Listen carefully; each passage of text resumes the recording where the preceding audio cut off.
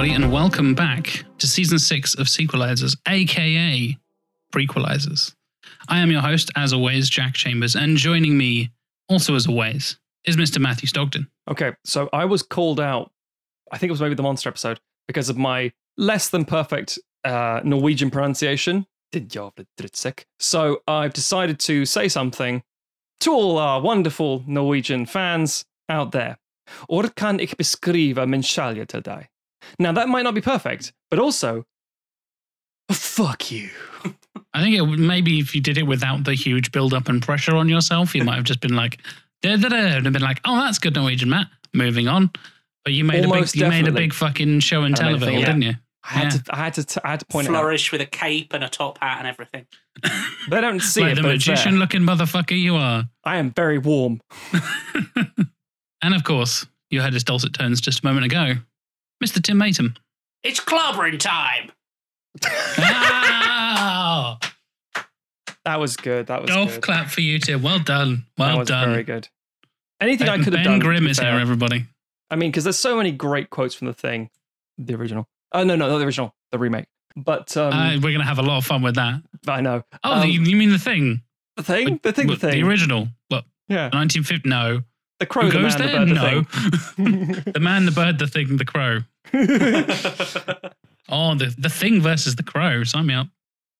Let's do that. Wait, do we mean Grimm the Thing? Or no? Yeah, sure. The Thing versus the Crow. It's like Aliens versus Predators versus Terminator. We have the Thing versus the Crow.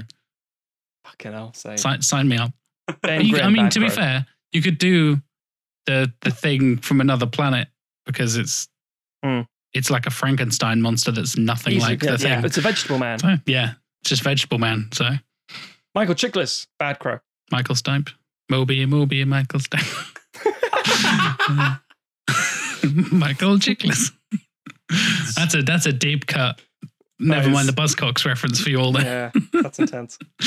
Anyway, if you hadn't already guessed from Matt's flawless Norwegian and Tim's fantastic fall reference, we're fixing the prequel known as The Thing, which is a prequel to The Thing. Which is a remake. Which is a remake of The Thing from Another World, from Another Planet. Is Another World? Another World, I think. Another World, yeah. So yes, which is based on the book Who Goes There by John Campbell. Right, so it goes, Who Goes There, then The Thing from Another World, then The Thing, then The Thing again. It's like, you motherfuckers, Jesus Christ. And just to kick us off, to get into like why this film is a shitty prequel, they couldn't think of a title, so they just called it The Thing. Yeah, Fuck you. No. Anything is better than calling it the same name as the film that it is the prequel to. Literally anything. Chuck a fucking subtitle on there. Call it A Thing from Another World if you have to, because there's enough fucking separation. Yeah. And spoilers, I'm writing this one. I did change it. So it's like, if I can do it, you cunts can do it. Did you call it Some Things? I thought about a bunch of some things. Yeah. A Thing, not The Thing. I always, in my brain, I just think of this as The Thing 2011. Yeah, me too. Everybody does. That's how we refer to it. Yeah. And when I say it out loud, in my mind's eye, there is parentheses 2011 close parentheses. Yes, entirely. Oh, I should point out, now I don't know exactly about this in terms of the precise, and let's face it, 2020 has caused a lot of already weird fucking things to happen. But I'm quietly convinced the 2020 remake has been announced. Yes, there is a remake in production as we speak. Yeah. So a remake of the 1982 The Thing, which is a remake of the 1951 The Thing, based on the book by John Campbell. And I feel they're definitely going to call it The Thing. Oh, absolutely, they're going to call it The Thing. Yeah, 100%. And they're wrong to. They're always wrong to. Yeah, but they published an expanded version of the original book late last year, early this year as well. Frozen something, or it was Frozen Hell. Yeah, that's it. Yeah, which I think pretty fucking cool title. Maybe go for that instead. Title. Yeah, but The Thing is so iconic that they can't not. Let's kind of cover this because this is important here. It's a whole fucking mess, is what it is. We moan quite a lot about the current trend of taking a title and making it reductive because you can't just have Sherlock Holmes and the Hound of the Baskervilles. It has Harry to be something. Potter and them blah, blah, blah. Yeah.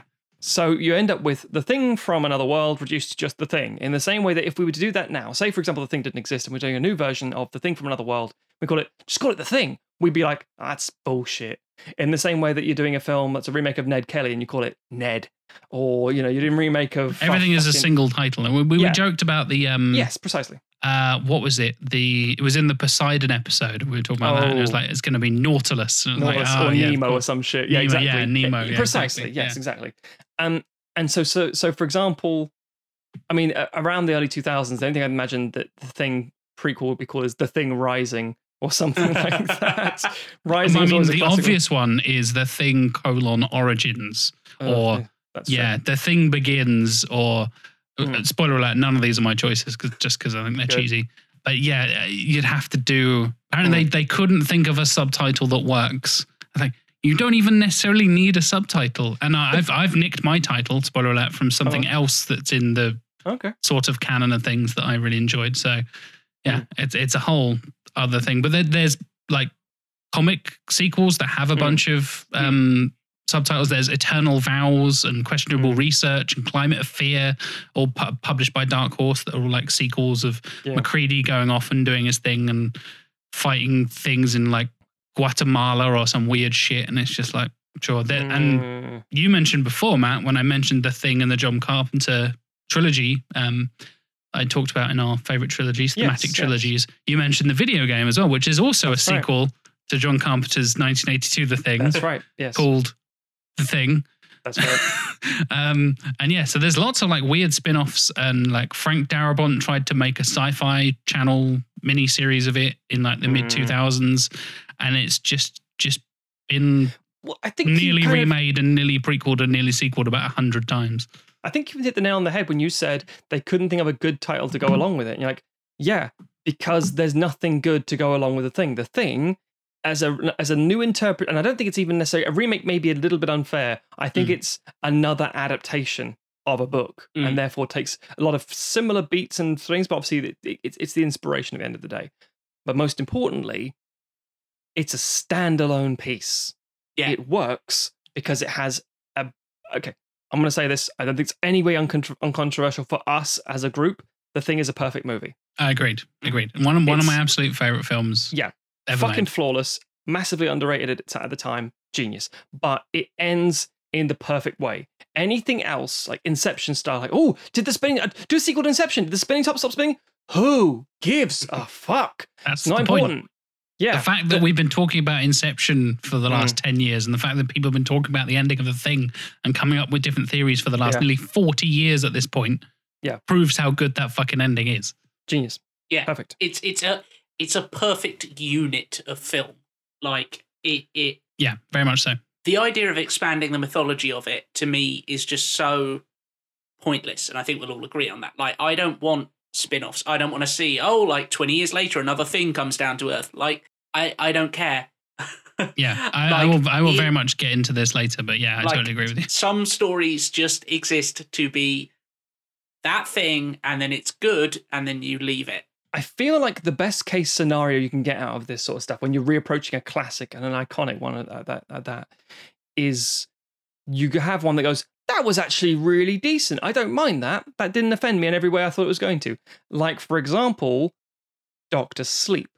Dr. Sleep, as a film especially, is a fantastic follow-up to The Shining. Is it The Shining? Is it fuck? Is it anywhere near as iconic or good? No, of course it fucking isn't. But it's a great follow-up. It's another, like, really good addition, makes a lot of sense, celebrates both the book and the film very well, etc., etc., etc., etc.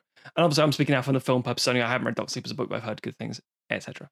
I've done the other way around. I've read the book, but not seen the film. So, interesting. I like the book as well. So, yeah. Okay, well, that's pretty fair enough then. Yeah. Yeah. So yes, I do feel that you can carry on, but the best case scenario you're going to get is something that's going to be like, oh, I mean, for example, as much as I hate to say this, Blade Runner 2049. Yep. I didn't need it. Yep. But it was pretty damn fucking good. And I'd like Blade Runner 2049. But I wouldn't then just say it's as good as Blade Runner. It's like, hang on now.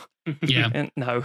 There's an interesting thing tying to Blade Runner there before I come back to my point is that The Thing and Blade Runner came out on the same day. Whoa, the same day. The same day. Holy shit. Like, like maybe my favorite day in the history of cinema, because that's like two of my top 5 films. And know full well the critics would have seen both of them and gone, they're both shit. Yeah, they both bombed. They're both absolutely bombed, because E.T. came out a few weeks before that, and it was like, we like aliens.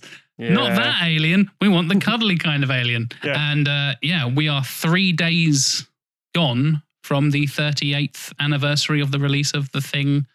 And holy shit. Yeah, 25th of June is the anniversary for both Blade Runner and The Thing.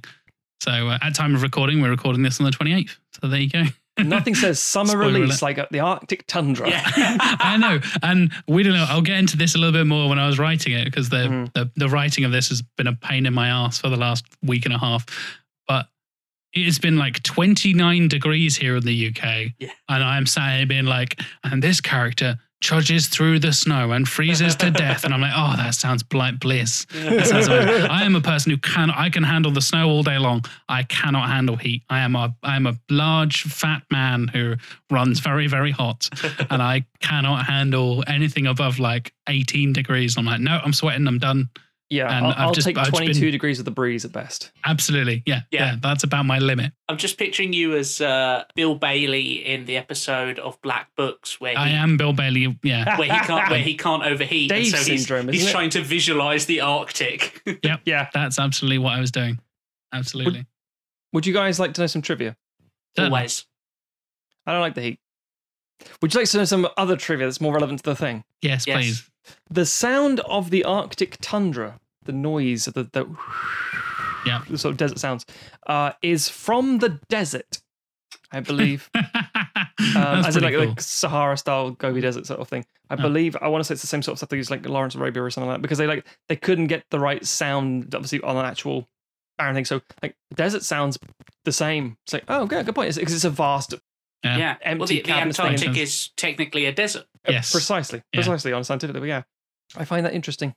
But also pointless. It is interesting that you mentioned about Blade Runner and Thing coming out on the same day, for example, because I can't imagine the trailer. Imagine doing a double bill and seeing those both for the first time. Yeah. What a fucking, I think you'd have to do. Would you do Blade Runner first? And then, no, I'm thinking The Thing and then like chill out with Blade Runner, maybe. Does one chill out with Blade Runner? Compared to the tension of The Thing, yes, you do. I think I'd rather watch... Okay, here's my thing. Okay. Oh, fuck. Because, the whole problem is both movies change you as a viewer, whether you like them or dislike them. Because you even think to yourself, am I real? Am I a replicant? And am I real? Am I a thing? See, the problem with Blade Runner at that point was, though, it was the theatrical release with Harrison Ford's half-assed. That's true. And I wonder if Roy Batty felt more alive in that moment than he did in the rest of his life. Yeah, that's what he just said, Harrison. Thank you very much. And apparently not to spin off on a Blade Runner tangent, but I will, because I love that film. He hated the narration so much, and so did Ridley Scott, and they battled the studio for it. He just did a really shitty job. That's such a Harrison Ford move. Los Angeles. It's 2019. Replicants are robots. They're people.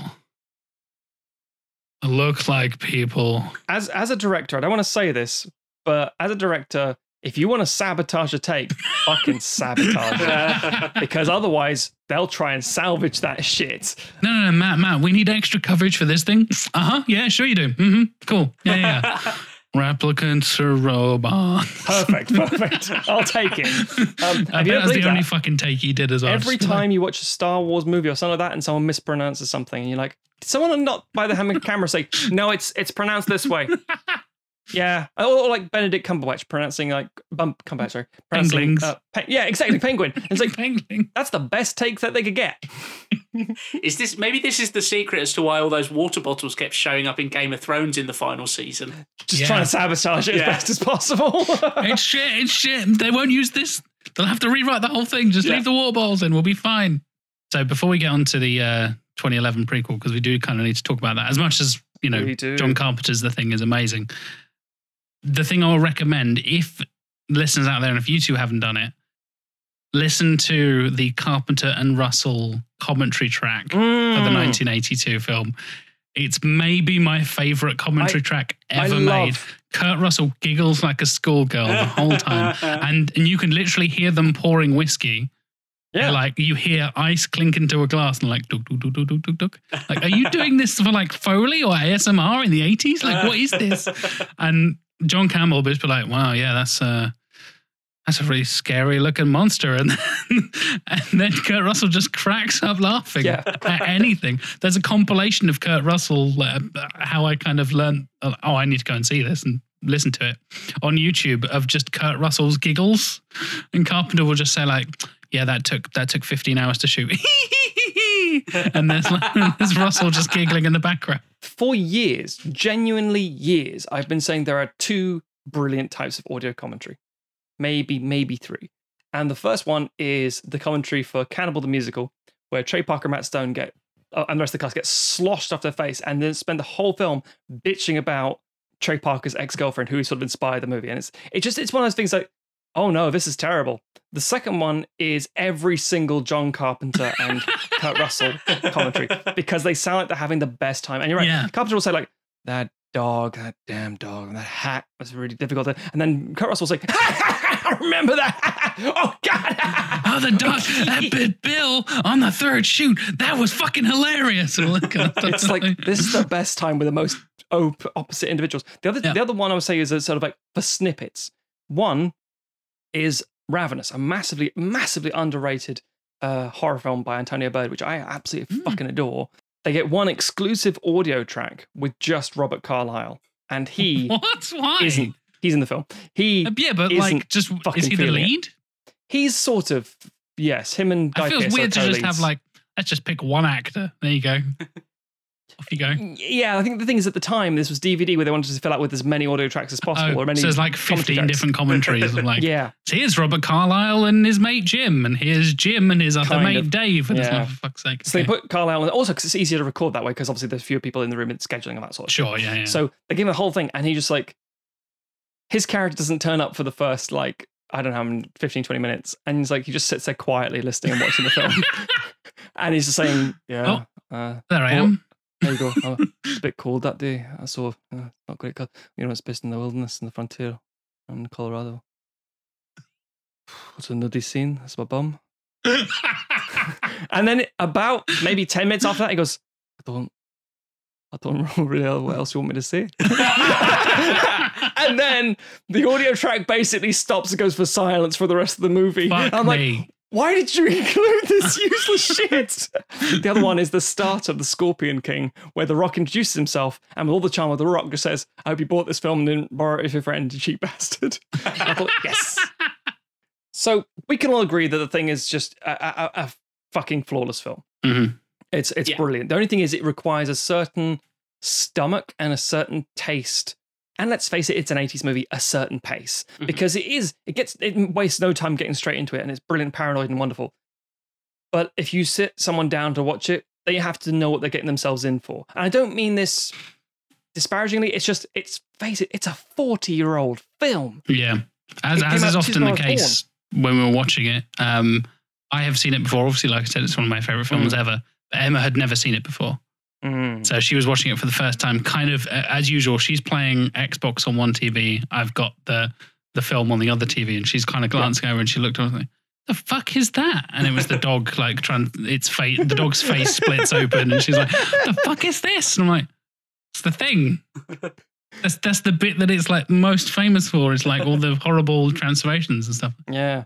That looks fucking horrible. I'm like, yeah, that's yes, I know. Thank you. Legendary Rob Bottin creature effects. Thank you very much. Like this revolutionized practical effects and how they were used in horror and all this kind of stuff. You just scream, that's 40 years old, madam. Yeah. It belongs in a museum. And a couple of minutes later, she was like, young Kurt Russell's good looking, isn't he? And I was like, I mean, yeah, sure, but maybe pay more attention to the special effects now. No, that's fair. I'm completely allowing that. Oh, he is. He's a handsome man. Just a glorious beard. Oh, the beard and hair combo. And when he gets that fucking hat, which is in the commentary, he pisses himself about. Apparently, I think he says something along the lines of like, I don't know why we had that hat, but goddamn, I was going to be wearing that on set every chance I got. Well, I feel like this is a scene with the hat. And I'm also on screen, I guess. It's when he first puts it on to go into the helicopter, and it's just this fucking 10-gallon monstrosity. It's like, I'm a pilot. I have no room in my cockpit for this fucking hat. I'm going to wear it all the time. He's the fucking pilot as well, exactly. Like a helicopter pilot with notoriously cramped little cockpits. And he's just got this like 3-foot wide hat. And you've got to have giant earphones on to be able to hear anything. Exactly, yeah. Jesus Christ. So yeah, shall we get on to the 2011? Yes. Prequel, remakey kind of thing? Because I think, for me, going into this, knowing I'm writing it and stuff, and I had seen the prequel before, but only once before, so I really kind of like sat down and analyzed it for my turn, I guess, on rewriting it and all this kind of stuff. And there are a couple of key things I think it really gets wrong, and things I will address, or in some cases not address purposefully in my version of it, is that you do not want to give the thing, the alien, a fucking origin story. That takes away the horror of the whole thing. I know I'm jumping way far into the film here, but when they go into that fucking saucer, I'm like, do we need this? Do we need this Predator 2 bullshit that's just like, let's hang out with all the aliens and in the saucer and stuff? If you do that and make it like Alien rather than Predator 2 and make all atmospheric and fucking desolate and cool, fine. No, let's have a big fucking wacky CGI alien, and we'll get to the CGI in a moment because that's another fucking problem. A big wacky alien and stuff, and they had a whole plan to do this big, like the pilot alien. They built this whole huge animatronic thing with like multiple creepy eyes and stuff, and they were like, nah, needs more CGI, which we will definitely talk about. But it turns into that fucking beam of blue light. I'm like, what the fuck are you doing? Why is any of this happening in this fucking movie? Either commit to this shit and go full sci-fi and ignore the fucking base and have them in the saucer for the most of the film, or don't do that at all and don't even try to explain the fucking thing. It annoys me. And people that had theories for so many years of like, oh, it's the pilot of the ship. It killed the pilot and that's why the ship crashes. It's a bioweapon on the cargo of the ship and it's unleashed and blah, blah, blah, blah. Prometheus! Yeah, it's all these like Prometheus style theories, and they were just like, no, it's just explore this crappy looking set, I guess. Ugh. Yeah, I think like there's such a, obviously we don't know what the kind of native form of the thing, the alien is, you know? Yeah. And that's part of the joy of it, you know, of the original film. And, you know, but we can assume from what it looks like when it does its transformations that it's pretty fucking weird. And like the spaceship set that they have for it is so like first draft humanoid generic, kind of thing. Yes, absolutely. Like UFO B-movie bullshit. Yeah, there is nothing that is the only thing that's interesting about it, which I did quite like, is the weird like holographic display moving block type thing, which I was like, oh, that's kind of interesting. I guess that's meant to be some kind of form of controls, and the fact that it's constantly shifting makes sense for a kind of shape-shifting creature, I guess. But even that, because it's so blocky, it doesn't feel like it lines up with what the alien is, which is this kind of shifting protean creature that has no fixed form. And it just feels, I mean, unless the idea that they're going for is this is a ship that belongs to someone else and it is this escaped thing or whatever. That is the thing they're going for, by the way, according to the thing. Some of the commentaries and some of the interviews in the prequel, he is supposed to be an escaped prisoner, essentially. Right. That kills the pilot, and that's why the ship crashes. So that ship is not designed for the thing. Yeah. It's designed for other aliens that the thing has then imitated and stuff like that. But I think if you're going to do that, then you need a little bit more of an explanation. But equally, don't do that, because I don't want any explanation of where the thing comes from. That too. Yeah, exactly. And I think the big problem with that is the monster thing that jumps out of the ice block in the 2011 film. Like, I don't want to see that shit. I don't want to see the horror. Is it like when a human stomach explodes or the head like like peels like a fucking banana, when a dog's face explodes out of another dog's face. That's the cool shit from The Thing, is when it's imitating other stuff and makes it grotesque. It takes the known and makes it Lovecraftian and unknowable and terrifying. Yes, precisely. When you give this thing a face, and there's a whole other fan theory debate of like, oh, that is the body of the original pilot. That's still an imitation. That's not the original Thing. Yeah. Maybe The Thing has no actual form of its own. There's no like final form thing. It's just that's another imitation again, and it's forever just imitating things and loses sense of itself and all this blah, blah, blah, blah. But that initial design is so fucking, as you said, Tim, like the sorcerer, generic and boring, when it like spears the guy through the chest with its little tongue piercing thing and stuff. It's like, this looks like it's in fucking Cloverfield. Like, get this shit out of here. I don't want this in my Thing film. I want, you don't know who the people who are the Thing are. That's what I want. I want tension. I want fucking drama. I don't want B-movie schlocky bullshit, which is ironically enough what the original 82 movie is kind of full of. But the tension is not from, oh, where's the alien? It's, who is the alien? And we know that none of those cunts are the aliens, because there's an alien under the fucking shed in the corner, because you can see it.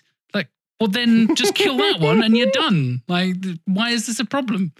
It just takes away all the kind of like mystery and horror of it all, and they commit to neither explaining things or maintaining the tension from the first one. So it's just this weird mashup of like, I guess it's an alien thing, and it's sort of imitating humans, but not really, but sort of.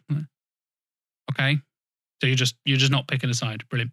Okay, I can make quite a controversial statement now. I realize I want an origin story. No, okay. I said earlier that The Thing is a perfect movie. It's not. How dare you, sir?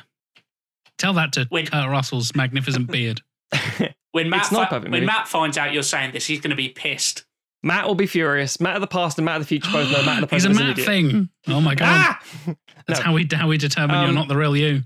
It is imperfect for one reason and one reason only. In the same way that Predator is imperfect, you could improve this film 20 times over. What? By removing the opening shot where the ship comes to Earth. Absolutely, 100%. Exactly. We all ignore that happens. It's like, it's like if you just didn't have that in Predator or The Thing, they'd be like, this is fucking great, because you wouldn't know it's coming. I forgot that one. Not only did I forget that was a thing in The Thing, because I just edited that out of my brain. Like you said, you forget that that's the opening shot. Like, it's the opening shot on the helicopter, right? No, it's fucking not. Okay, great. And yeah, I was watching a video talking about amazing, I think it was Red Letter Media, the YouTubers, podcasters, those guys, comparing Predator and talking about the influence that film had. And they made the comparison to The Thing. Like, and they played the opening shots like next to each other. Why? Why the fuck, as you said, Matt, why the fuck are these in those films? It's there to make people know it's a science fiction. That's exactly it. That is to let the viewing audience know, and fucking test audiences and all that crap. Let them know, like, oh yeah, there's going to be an alien. Because if we didn't have that, and you get the reveal of the saucer in the ice and shit like that would be amazing. And I don't need to know where the Predator's from. I don't need to know where the Thing is from. No. And that ruins the whole thing. Yeah, that's kind of the thing, because you talk about like the confines of the shitty fucking... It is kind of the thing, Matt. It's very much the thing. The confines of the design in the Thing 2011 version is that we've already seen the fucking ship twice over, once flying through space, once in the ice. Exactly. And also, Blair, he tries to build one when he's in his little cabin where he's got his little noose and stuff. And under there, he's building a ship to escape in, to basically to get out. And there's like a tiny version of the saucer. And you're like, oh yeah. And that's the problem. You have this quantifiable element. And I can't stress this enough, the Thing 2011 does a lot of stuff. A lot of stuff to honor the continuity to the point that the intricacy is fucking crazy. You're like, the attention to I watched I've got the like Blu-ray double disc. Sure. Both of the things. God, I hate that I have to say it that way. I know. So there's an extra feature on the Blu-ray, the DVD, where they just have Thule Station, and they talk about the continuity between the two films. And it is unbelievable, the attention to detail that they went through. They literally built a floor plan blueprint of the station of the base. Yeah, exactly. Yeah. Using the measurements of the fact that Kurt Russell is like 5'11". Yeah. So they know he's 5'11", and they scale everything to that, and they place the ice block exactly perfectly. And they're spoiler alert, I will address these in my film as well, because I think it's a really cool thing to do. Yeah. But yeah, like the axe in the door is another one. Obviously, the guy who's committed suicide and frozen, all the blood's frozen, all that kind of stuff. They go to meticulous detail in so many different ways. And in other ways, they just get it wrong and they just don't seem to notice. And it's really weird. So take, for example, the guy, the suicide guy in the 82 version, he looks fucking terrified. He's horrified. Yes. He's like, "Ugh." But in a cut scene, in a deleted scene, he just kind of quietly commits suicide, basically. It's a weird kind of like, okay, yeah, I can see how that works, but yeah, fair enough. You can control a set, you can't control an actor. You can say, can you do it like this? Yeah, I'll do my own thing. You can meticulously place a fake axe 3 inches to the left if you need to, but can you perfectly replicate the guy's face? You're like, yeah, I'll just kind of like go, Here's a question. So, the only things we know about the prequel elements, the stuff in question that there's so lovingly recreated, shall we say, is when MacReady and the others find the Norwegian base and they did the little, autopsy analysis of it. Going, oh my God, what happens here? And it's all just, piece by piece. And this fills in the blanks of what did happen, which is fucking stupid. And you also have video footage. Yes, the footage of the Norwegians finding the saucer, pulling out the ice block, all that kind of stuff. Yeah. And yet, I don't remember in the prequel them ever using the explosives, the thermite charges or whatever they are, to blow it up. You are correct. They get that wrong.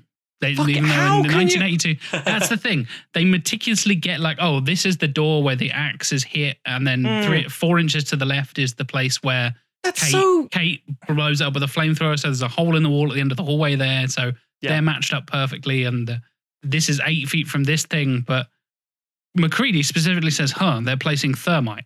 He says that out loud in the dialogue of the fucking 1982 film. And they're just like, nope, fuck it. So and the thing that really annoys me, first of all, I fucking hate how this film ends. The fact that Kate just like, I like the ending where it bleeds into the thing, because that's fine. And we'll talk about that in a moment as well, because that's immaculately edited and brilliantly done. It really is. In like a Rogue One way, which is weird. But the whole Kate kills Carter with flamethrower thing because of the earring. I like the earring little touch. That's quite cool. But then she just sits there and resolves to die for no reason. Like, okay. Really, you're ending a film that's all about like survival, basically, and she just sits there and dies. Okay, cool. You don't want to try and get back to the base or like explore the saucer more or do anything like that. Do the original. Yep, just replicate the original one. That's fine. But they take that like weird thing of like, a lot of people saying, well, how come if she's sat in the big like snow crawler thing, where the fuck, how come MacReady and that lot don't see the snow crawler when they see the massive overview of like the valley that this fucking UFO created? She's apparently on the other side that they never explore, and there's a little side cave that they go in, and that's their access to the UFO. I'm like, why have that be a thing? Just don't do it if you have to come up with weird ways to explain this bullshit. Because as you said, they have this immaculate, ridiculous, going to the 10th degree of attention to detail, and then just make shit up and ignore it. You're like, you can't do both. You either fully fucking commit to doing like what happened at Norwegian Station beat for beat kind of thing, or do your own thing and ignore that shit. You can't do both. And it really annoys me how much effort and like the sets in this film are fucking incredible. Yep. They look amazing. And to go to your point, Matt, about the transition between the two films with the dog chase, they shot this all on film. None of it's digital. They specifically shot it on film to make it look like an 80s film. And when we were watching it, Emma looked over and was like, when was this made? And I was like, 9 years ago. Really? I'm like, yeah, they did it on purpose. They kind of do a pretty good job of making it look like an older film. And, it's all, I mean, yeah, it's not perfect. But we'll come back to that. But yes. I appreciate the effort they put into it. That's the key point, the effort, yes. And then the shots So the shots you see at the end of Lars and Matthias chasing the Malamute through the snow are literally cut with the actual footage from the 1982 film, where them in the helicopter, so them looking up at Lars with his rifle is the modern actors, and then when it switches back to just off the side of the helicopter looking at the dog, that's the 82 footage remastered. Which is fucking brilliant. And they did that in Rogue One. They got a bunch of the old pilots from the 70s. They do. And the Red Leader. That stands out more. Gold Force standing by. Wow, that guy's moustache is insane. It's just sudden radical moustaches happening. But if I didn't know that cut was there with the thing 2011, like perfectly merging into it, I would never know. It's immaculate, and how it's just like, yep, this is 40-year-old footage. Well, 30-year-old footage at the time. Yes, and here's the modern footage. Like, that is brilliant. That is really well done. Why are you ignoring all this other shit? I mean, so much of this film is the problem that we come back to again and again of the Patton Oswalt, I don't want to see where the cool stuff comes from. Correct. And correct. That original walk through the Norwegian station is, to kind of borrow from video game terminology, it's perfect environmental storytelling.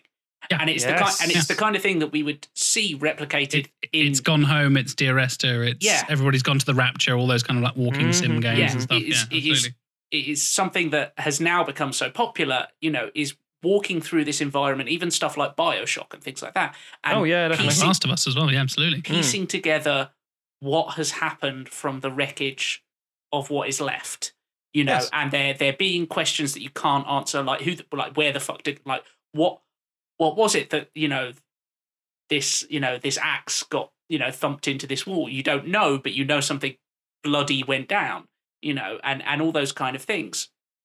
And answering those questions, even if you do it perfectly, it doesn't really enhance the experience. It takes away from it. So much of prequels, unfortunately, is shining a light on stuff that you do not need a light shone on, stuff that is more interesting in the darkness.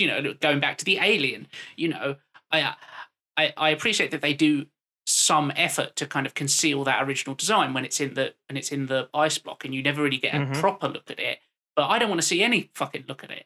I agree. It's like you were saying, Jack. The interesting thing is that when it shows up, it's in the form of a dog, and it's already replicating, and it's already... That's 100 times scarier than a fucking big floppy rubber monster that is just like a normal alien, for want of a better phrase. So there is also the released, like, you can check out the ice block thing if you really want to. Yeah. They built an actual alien creature for it.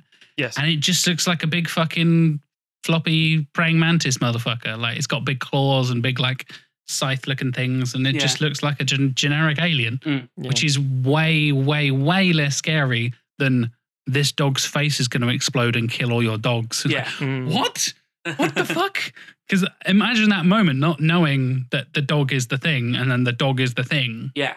That must... I don't remember. I think I'd already had it spoiled for me in some way or another. It's the Luke, no, I'm your father, Vader is Luke's father thing. I went in already knowing some of the big twists. Yeah. By the time I got around to seeing it. But yeah, the problem with this, and like I said, I had a huge problem writing this. I will go into this once we get into my fix a bit more. But the answer to this is you do not fucking do it. I think more than any other sequel or prequel maybe we've ever discussed in the history of this show, do not do a Thing prequel, you fucking maniacs. Yeah. This is the one. But we had to, so yes, I was stuck with it. Here's a statement. I think this film, if you had no knowledge of the Thing whatsoever, any of the versions, is a perfectly good standalone film. It's fine. It's fine. This is pretty cool, but it's functional, I think is a fair statement. Now, The Thing, 1982, is arguably the greatest remake of all time. Yep. Partly because it is a readaptation of a story and takes its own thing, but most importantly, it goes back closer to the origins of the book as well, which is interesting. Precisely, it takes the different... So rather than Okay, and this is my sort of the crux of my argument here. Rather than doing a recreation, rather than a backward-looking film, backward becomes a bit more derogatory and insensitive than I want it to be, but you know what I mean. Rather than being a regressive sort of film where it looks back to the 80s, the 50s, and the B-movie stuff, because Carpenter very much loves that sort of style, but is an inspiration for what he's doing contemporarily at the time. It wasn't, I'm going to do a George Lucas-y thing, and I suppose that George Lucas is a good example.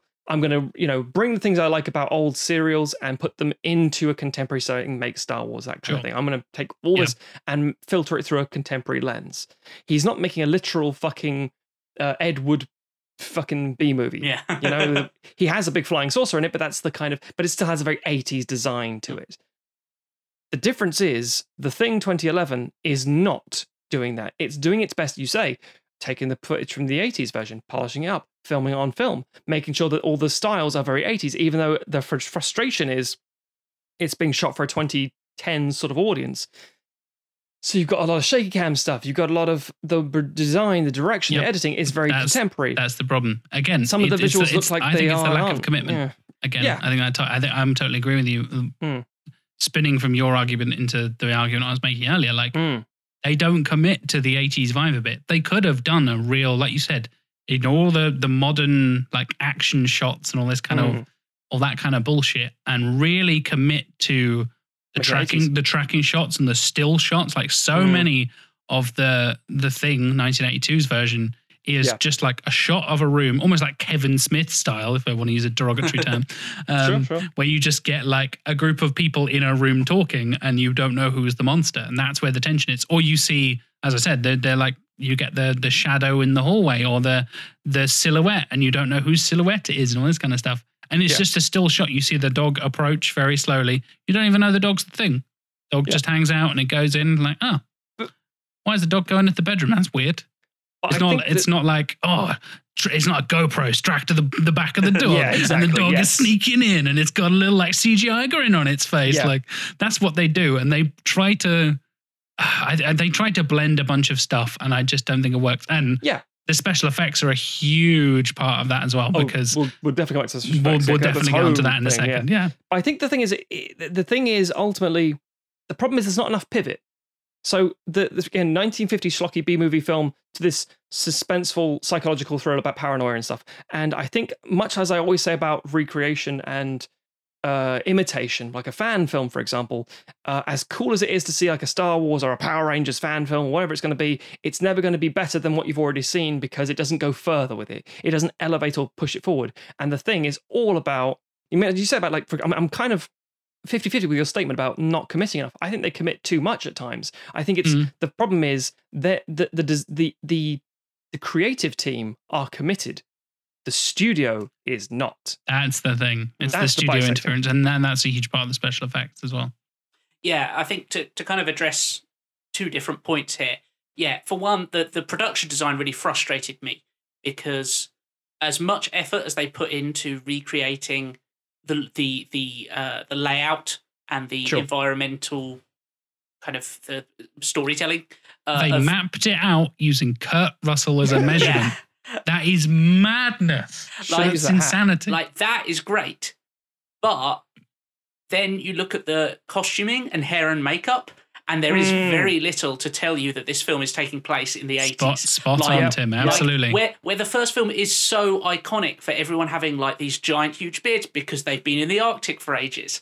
You know, like... And men from the 80s in the fucking Arctic, of course they look like that. It's got that 70s, 80s crossover. You still have a guy who's living like disco and roller skating around. Yeah. It's that beautiful time capsule piece. Yeah, exactly. And like, there is none of that. And you can... And it's interesting because I think if you made this film now, it would lean so much harder into the 80s nostalgia because that's become more and more of a thing as time has gone on. And, you know, they'd be... maybe be more annoying for it. Yeah, possibly. Like, I mean, that's the thing is like, it might... It is the thing, Tim. You're right. You can... Shut up, Jack! You're pulling to me! Like saying Solo.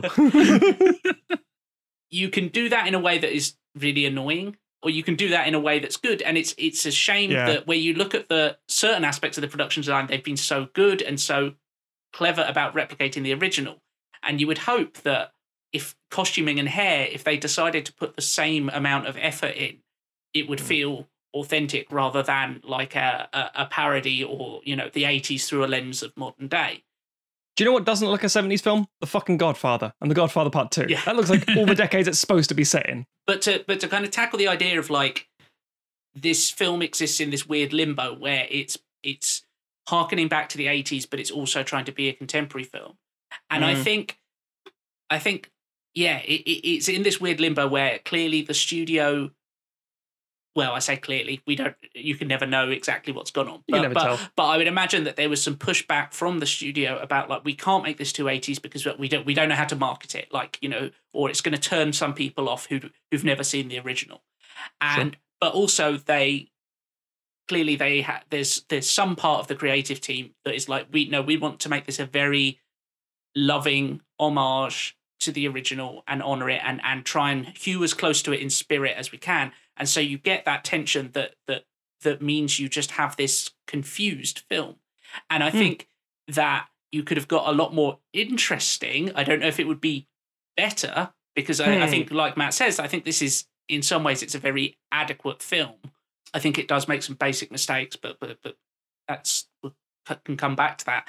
But yeah, I think you would end up with a more interesting film if you had gone, for example, and we're talking early 2010s, with a found footage version of the thing. Oh, very interesting. Or something like that, and taken this very contemporary, like we say, you know, you look at how The Thing from Another World is very 50s and The Thing 82 is very 80s.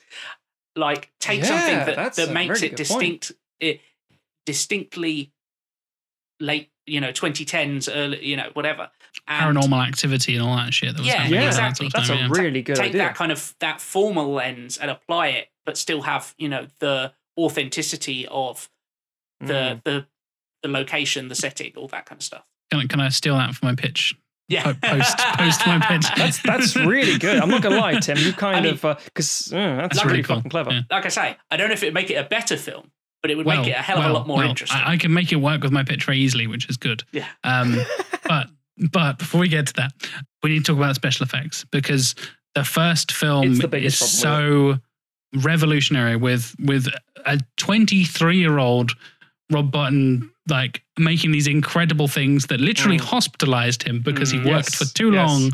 He was doing like 18-hour shifts and sleeping on set and shit, and he got like a lung infection and exhaustion and all kinds of shit. And God bless the people at Amalgamated Dynamics who did these special effects for this film. They tried so hard, and we've hinted at it already. And funny enough, they also did the X-Men Origins Wolverine special effects. So, wait, what? I didn't know that. Oh yeah, and Dragon Ball Evolution. Oh wow. Maybe the worst film I've ever seen. They also did like Spider-Man 2, amazing.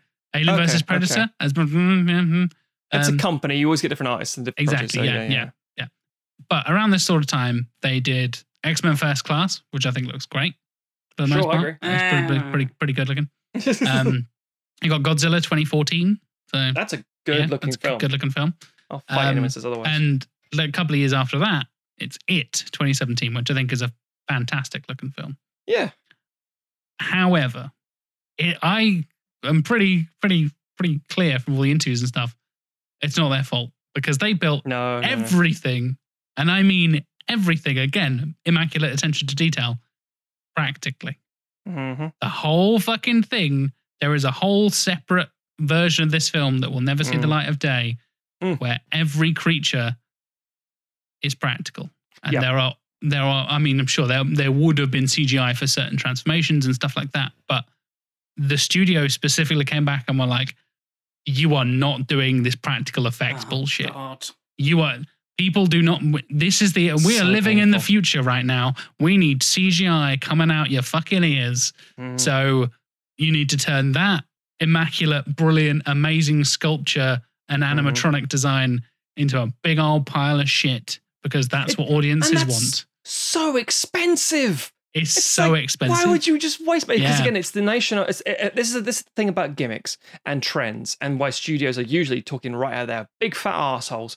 Is the idea that it's like filter it for 3D. We didn't shoot for 3D. Just put it on there. It's like 3D's a thing. You have to do it. Post conversion's not a good thing right now. Do it. bang, Clash of the Titans comes out, and the trees start moving, and hair moves on its own. Yeah. People start throwing up in cinema. Yeah, exactly. And it's like, we weren't ready for this. And then Martin Scorsese films Hugo in 3D, for 3D, and goes, this is a pretty good film. It's like, yes, exactly, you fucking idiot.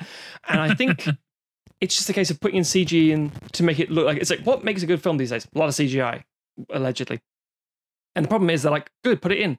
And it's absolutely crushing. And so painful, because Bottin is like one of the genuine, iconic legends of the industry. There's quite a few with practical effects, and a lot of people contemporarily now will always say, I saw that and thought that's the most disgusting, visceral, beautiful thing I've ever seen in my life. I want to be able to do something similar. And again, back to the nature of homage and imitation and all that sort of stuff and replication. The movie, to its unfortunate detriment, tries so hard that it ends up recreating scenes almost shot for shot with like the reveal of stuff. It doesn't do anything new in that regard, which is why it really fumbles.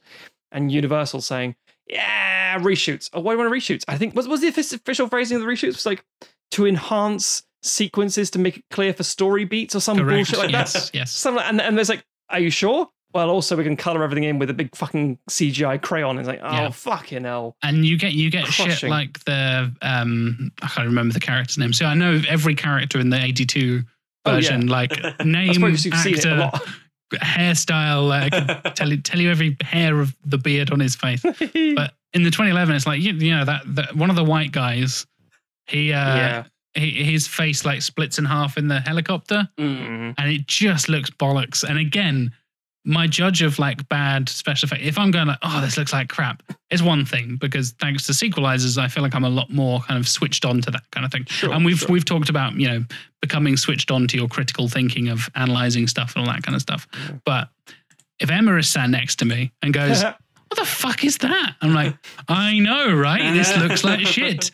Yeah. This is the one from 9 years ago, not the one from 38 years ago. It's like, the other one, but the monsters look completely different. I know. It looks completely different. It looks shit. And then you end up with, and I hinted at it earlier, with the pilot alien thing, which they built a whole fucking Farscape looking motherfucker to be the pilot alien.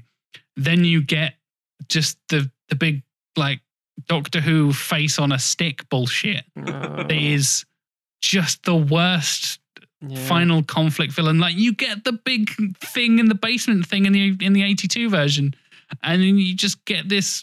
Oh, you get the big Sander Carter. The terrifying thing of the Thing's final form, and much when they're mid transition, is that it can only be what I can assume cancer looks like. It's just this. It's this hideous, visceral, bloody, disgusting pussy thing, and it's just unknowable shape with bits of, and that's what makes it truly terrifying. Bits that you do recognize. That's what makes it like, oh! Suitcase full of body parts. Yeah, it's the for one thing. I mean, they do have a couple of moments of practical effects in the 2011, and they look pretty good. Yeah, they do. Yeah, and it's such a shame because, like, it is that thing of Jesus Christ. Well done, Jack. I restrained myself. The 82 thing, there is so much about it that is about it. I mean, it's a body horror film, and you need that visceral. You can look at those creatures and go, they are really in that room. Like, maybe they're not actually alive, but the actors there are reacting to physical objects, physical creations in that room. And when you take no matter how good CGI is, humans can tell. And this is not good CGI. It's uncanny valley shit, isn't it? Yeah. And so you have actors who are reacting to stuff that isn't there. And we as an audience can look at, you know, the thing, the alien, and go, that's CGI. I can tell that's CGI. I'm not scared of it. That's a giant human face on a blob with legs. Fuck this. Yeah. I'm not having the same reaction to it because it doesn't have that physical weight to it. There is a concrete reality that especially bad CGI cannot replicate. Yeah, entirely true. And it's like when you have a moving person, because we're familiar with people, we see them all the time. Our faces are designed to look for them. We don't necessarily see an animal, or the best example of beautiful CGI is backgrounds and environments. And you go, wait, that isn't real? Holy shit, because you wouldn't know. People, you know immediately if they're not fucking real. There's a film that I always use an example of like, here's a film that's full of fucking CGI that you have no idea it's full of CGI. And that is The Wolf of Wall Street. Because all the fucking backgrounds and anything that is seen out of a window is not real. And they're sat in their little like holiday home, just living up the good life and stuff. None of that is real. That's DiCaprio sat on a fucking bench in the middle of nowhere. And it's like episode 2 of Star Wars. It's a big fucking green screen. But it looks incredible and you have no idea. David Fincher's Zodiac, same thing. Where you're like, yes, wait, that street isn't real? It's like, yeah, of course not. We shot a lot. Like, what? It's so funny cool. Enough, keeping on theme, I guess. Parasite is another example of that. That film is full of fucking CGI. Brilliant. And you have no idea. And you get that tracking shot, no spoilers, I promise, of them going through the streets when they come back down from the hill and all that kind of stuff. Yeah. So much of that is CGI, astonishing. but it's blended with a set that they actually flooded with water. And combining the practical and like just doing little tweaks and little fixes of like the background stuff is not there, but everything the actor is touching, everything the actors are splashing around in and all that kind of stuff is really there. You're not dealing with like all this fucking water simulation bullshit that is, as you said, Matt, earlier, expensive and really difficult to get right. Yeah. Because, and again, as you said, Tim, to kind of tie all of our arguments together, human faces is the big thing. If you don't absolutely nail a human face, and that's basically impossible, you get the uncanny valley thing. Water is another one, because humans know what water looks like and how it moves and how it shines and how it refracts light and, you know, how you can see through it and all this kind of stuff. And if you don't nail water, you get some like PS1 1997 bullshit. I mean, like, take The Abyss, for example. Like, that was the first, like, fully animated water thing. Like, that looks pretty good for the time, but you couldn't get away with that shit now. And I think so many people try and do those big... Yeah. It's a huge, cool CGI shot because superhero films are a thing, and people love CGI because Marvel is the biggest thing in the world right now. Stop it. I think it's if you speak to any artist, I mean, like, you know, pencil artists, like in that classic sense, as it were. People such as our good pal John Scarrett. Precisely. There is some very natural elements at the hardest. So like, okay, paint me fire. You're like, oh, how realistic do you want it? I was like, paint me water, paint me air, paint me smoke. And you're like, fuck. And the same thing with CGI, because CGI is just painting in a different canvas. And you're like, paint me fire. Oh, and we get good at it. We get better as we go along and things. You get like more samples and you just take a picture of fire. But if you're creating fire from scratch with particle effects or whatever, it becomes very, very difficult and very obvious to the human eye because they're very difficult things to actually simulate. Now, when it comes to actors, and I'm saying this as a director, so I'm saying this as somebody who's like, all the things are working, why aren't you? And it's like, because you, and I'm saying this to guys who I have directed before. Hello, that's us. Yeah. In a scene together, no less, in your garage. Exactly. It's a very arrogant thing to say, but it's true because it's like, oh, why isn't this fucking light doing what it wants to do? And you just wrangle the light and like, oh, I got it now. We can make it work. That's fine. Can't do the person. And that's what makes performance so fucking good as well. Because what you have in your head isn't always as good, but it sometimes can be enhanced and heightened by what others actors bring to it, which is fantastic. But if you tell an actor to be afraid, they'll go to like a library in their head of being afraid. Whereas, because they feel there's a body and a language of what the fear looks like. And sometimes when you're actually afraid, you don't look like what you think you do. Because you've never filmed yourself being afraid before. Be afraid of this tennis ball on a stick. Yeah. Oh no! It's pure acting, but it's pure theatre. Yeah. Whereas Blair in the autopsy scene, oh God, oh, and he's just like, oh, and he just looks down and says, and he looks like he's given up. In the same way that the alien canteen, not the canteen scene, but alien diner scene where they just explode, the actors are not, they're reacting as it were. And it's like that. I mean, it's a horrible thing to do to actors, but you get moments like that where they take it a step too far as well because in the autopsy with you're talking about the dog thing with the first autopsy, not the stomach biting one. Sorry, that's correct. Yes. Yeah, they used real entrails of cows and horses and shit that they just had from a local butcher. So it's like, John here's all the Carpenter offal. just carries around with him at all times. just a bag of offal, just in case. As like, there's a reason Wilfred Brimley is like, oh God, I don't know what I'm looking at. There's a dog's face. It's like he's literally digging a dog's face out of literal entrails covered in Rob Botton's slime. So it's like, no wonder he's horrified. Yeah. The actor is probably actually horrified about what he's having to do. I mean, also, they're in the middle of nowhere in Alaska. It's fucking freezing. Going back to The Godfather, that's an actual horse's head from a it is, isn't it? abattoir. Yeah. It's like, oh, that's a cool prop. No, motherfucker. And the thing is, when it's real for an actor, it's terrifying. And when you get it across on camera, like, oh, nope. And I think, I'm not saying actors can't produce that. Obviously, that's the nature of acting and not documentary filmmaking. We're suggesting that actors can't act now. We've gone very meta. I mean, no, but the truth is sometimes you're so ingrained in the performance that you forget what it is to be in the moment, as it were. And that's a very wanky thing to say. But it's painfully true. And the thing is with CGI, you're going to get a very specific, tailored performance from that person. And no bashing to Mary Elizabeth Winstead, for example. Her being afraid in like 10 Cloverfield Lane or other films that she's been in that had that sort of requirement is no different to what she's in the thing. There's nothing new in her performance, in my opinion. And I'm not insulting her. I'm insulting the thing she's afraid of in 10 Cloverfield Lane that I don't want to spoil and talk about. The thing? Mm-hmm. The thing is not the same as her being terrified of a really suddenly almost polar hairpin turn John Goodman. That's fucking terrifying on set because he's an actor and he's like, oh, Jesus Christ. And you jump in your seat because they jump in their seat because it's real for them. If you're doing an autopsy scene or something's unfurling behind you, yes, of course you can use your imagination to get into that mindset. But really, I know it's such a stupid thing to say because I'm saying it's all pretend, but that's filmmaking. But that's true. It's what it is. But if you have something practical, it's just an element. And I know theatre will say, well, actually, a one-man performance on stage where you have just the man in a chair with Patrick Stewart doing the whole of a Charles Dickens story. That's true performance. And you're like, yeah, sure, I get that.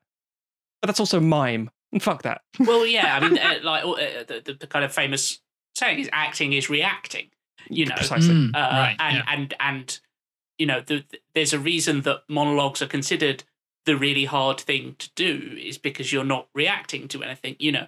So yeah. Precisely. Yeah, it's exactly the same with reacting to a tennis ball on a stick versus reacting to a physical prop that is actually in the room. Yeah, that's why made of actual animal entrails. Do I need to say that again?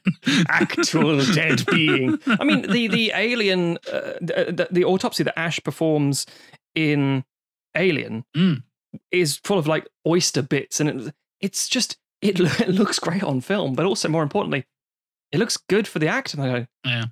Oh, it's disgusting. Yeah. And you just go, I can't be in the room with this fucking thing. I can't. And wasn't it David Warner when he was doing The Omen?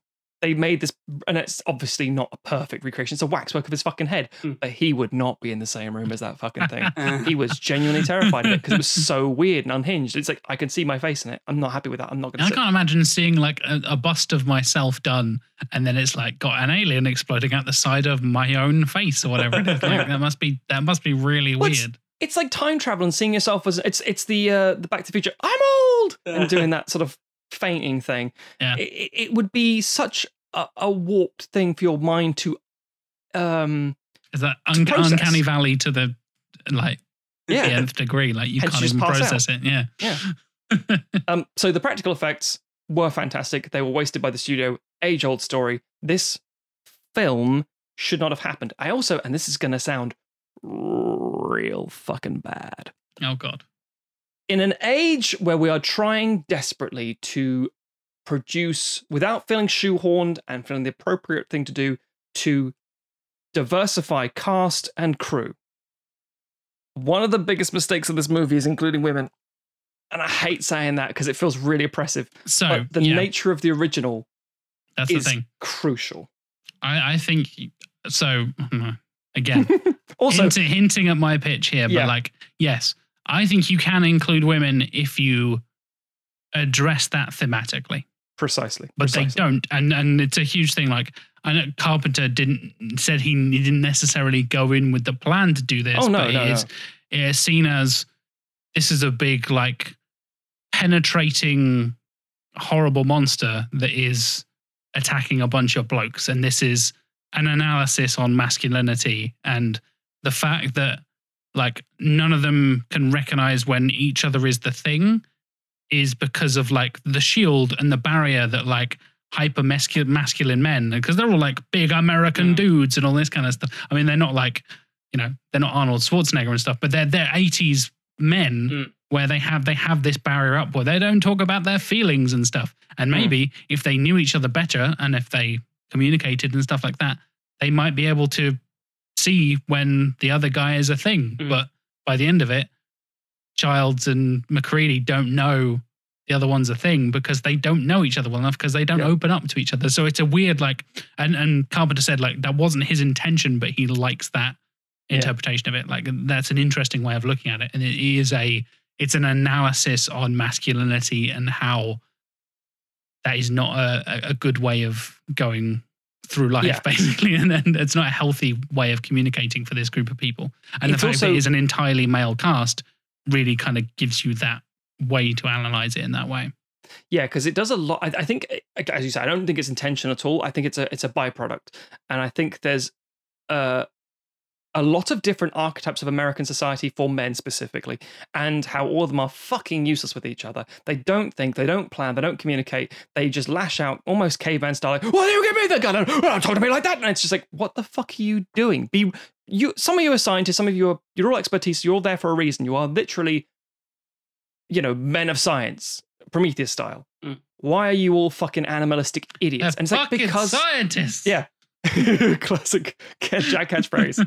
But it's because they're afraid, and that's the point. And without that presence of rationale, or fuck it, if you want to go a different route entirely, the idea of maybe, I'm doing it to protect the little lady, that kind of old, out-of-fashion, antiquated bullshit. It still adds an element of or that posturing, even just the element of I'm trying to show off to the woman in the room, that kind of thing. If you're doing that, it has a very different lilt to it almost immediately. I think there's a lot of that actually in the Thing prequel as well, because you've got the sort of, we're going to push a love element here. It's like, sure, fine, I don't have a problem with that. But the point is also you do have a diversity in ethnicity as well.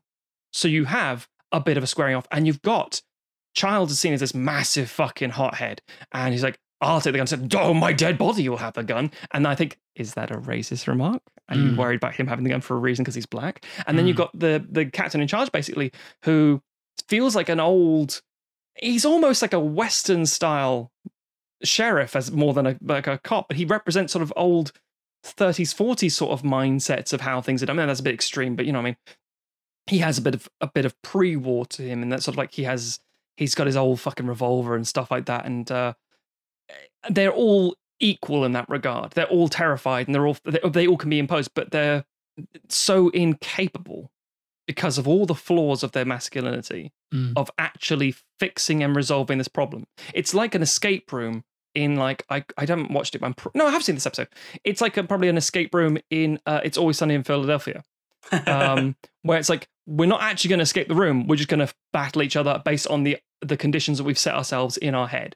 And you're like, yeah. Now, I'm not saying you cannot do it, but I think the Thing is somehow weaker because I hate that I'm saying this, by adding that element, you change the dynamic, and then that should be fine, except this whole film isn't about changing dynamics. It's about recreation again. So recreation, by including new stuff, becomes twisted and contorted. It's the lack of commitment, I think. They try and do two things at once that are contradictory, and they fail at both because of that. Yeah. Because the thing is, it should just be all, and I hate to say this as well, considering the 80s in Norway, probably should all be white dudes. I'm not saying it should be, but it's like, it makes sense. And it's like, what's the worst environment you can think of? A room full of white men. It's never been truer in this day and age. Well, it has been, but it's always true. White men are terrible. Yeah, I think that the fact that they introduce female characters and there isn't really any commentary in the film on it. Not in terms of how the other character, like, she's a bit condescended to and stuff like that, You didn't come here to think? Yes, I didn't bring you here to think. I didn't bring you. You flew her 10,000 miles because she's a Yeah. fucking specialist. Yeah. You literally brought her here to think. Otherwise, why the fuck did you bring her here? I mean, 80s films at the time, they probably would. I mean, not 80s people, 80s films. Yeah. You would have brought a scientist in and it would have been like, you're here for, just, to entertain the lads. That kind of bullshit. But sorry, Tim. But yeah. But they also don't do that. Yeah. The characters don't really talk about it as much as they should. And the film doesn't seem to have a viewpoint on what the presence of women would do to the original kind of thing. Correct. Again, it's this weird, it hasn't picked a lane because I think, there is something, it's a bit like Lord of the Flies where, there's something very deliberate over the fact that it's all men, and Lord of the Flies, it's like, there's a reason that they're all public schoolboys and they devolve into fucking Yes. violence and stuff like that. There is something fascinating about taking these kind of men who are quite rigid in their masculinity, but they also are supposedly these kind of paragons of rationality because they're scientists, and engineers and that kind of thing, and exposing them to something that is in a way is completely irrational. Like you cannot treat the alien. Its form defies rationality, and there's something fascinating there. And whether or not it was deliberate, it is very much ingrained in the fabric of the original film. It's a byproduct, yeah. You can't get around it. And if you're going to change those things, then you have to be changing them for a reason and have the film reflect that. And this film, the 2011 film, just does not. It doesn't have a viewpoint, and it's similar stuff to like. It changes. Obviously, one of the kind of the major differences between 82 and 2011 is that from the very beginning in the 2011 one, because the alien has escaped from the ice and they brought it there knowingly, like they know from the word jump, there is an escaped alien. Yes. There is not the need to convince people or to a much lesser degree, a need to convince people that there is in the original. Mm. And I think they did that because they didn't, kind of the storytelling requires it, the nature of the setup in 82, but also it kind of distinguishes the two films. There isn't that creeping dread at the start that the 82 version has of kind of the audience knowing that something is out there, but the characters not necessarily knowing it. Yeah. But again, I think they make that change because they have to, and then they don't really think about how it changes the nature of the film. It just means that it kind of speeds up the storytelling process. They don't think about how that it changes the shape of the story that they're telling.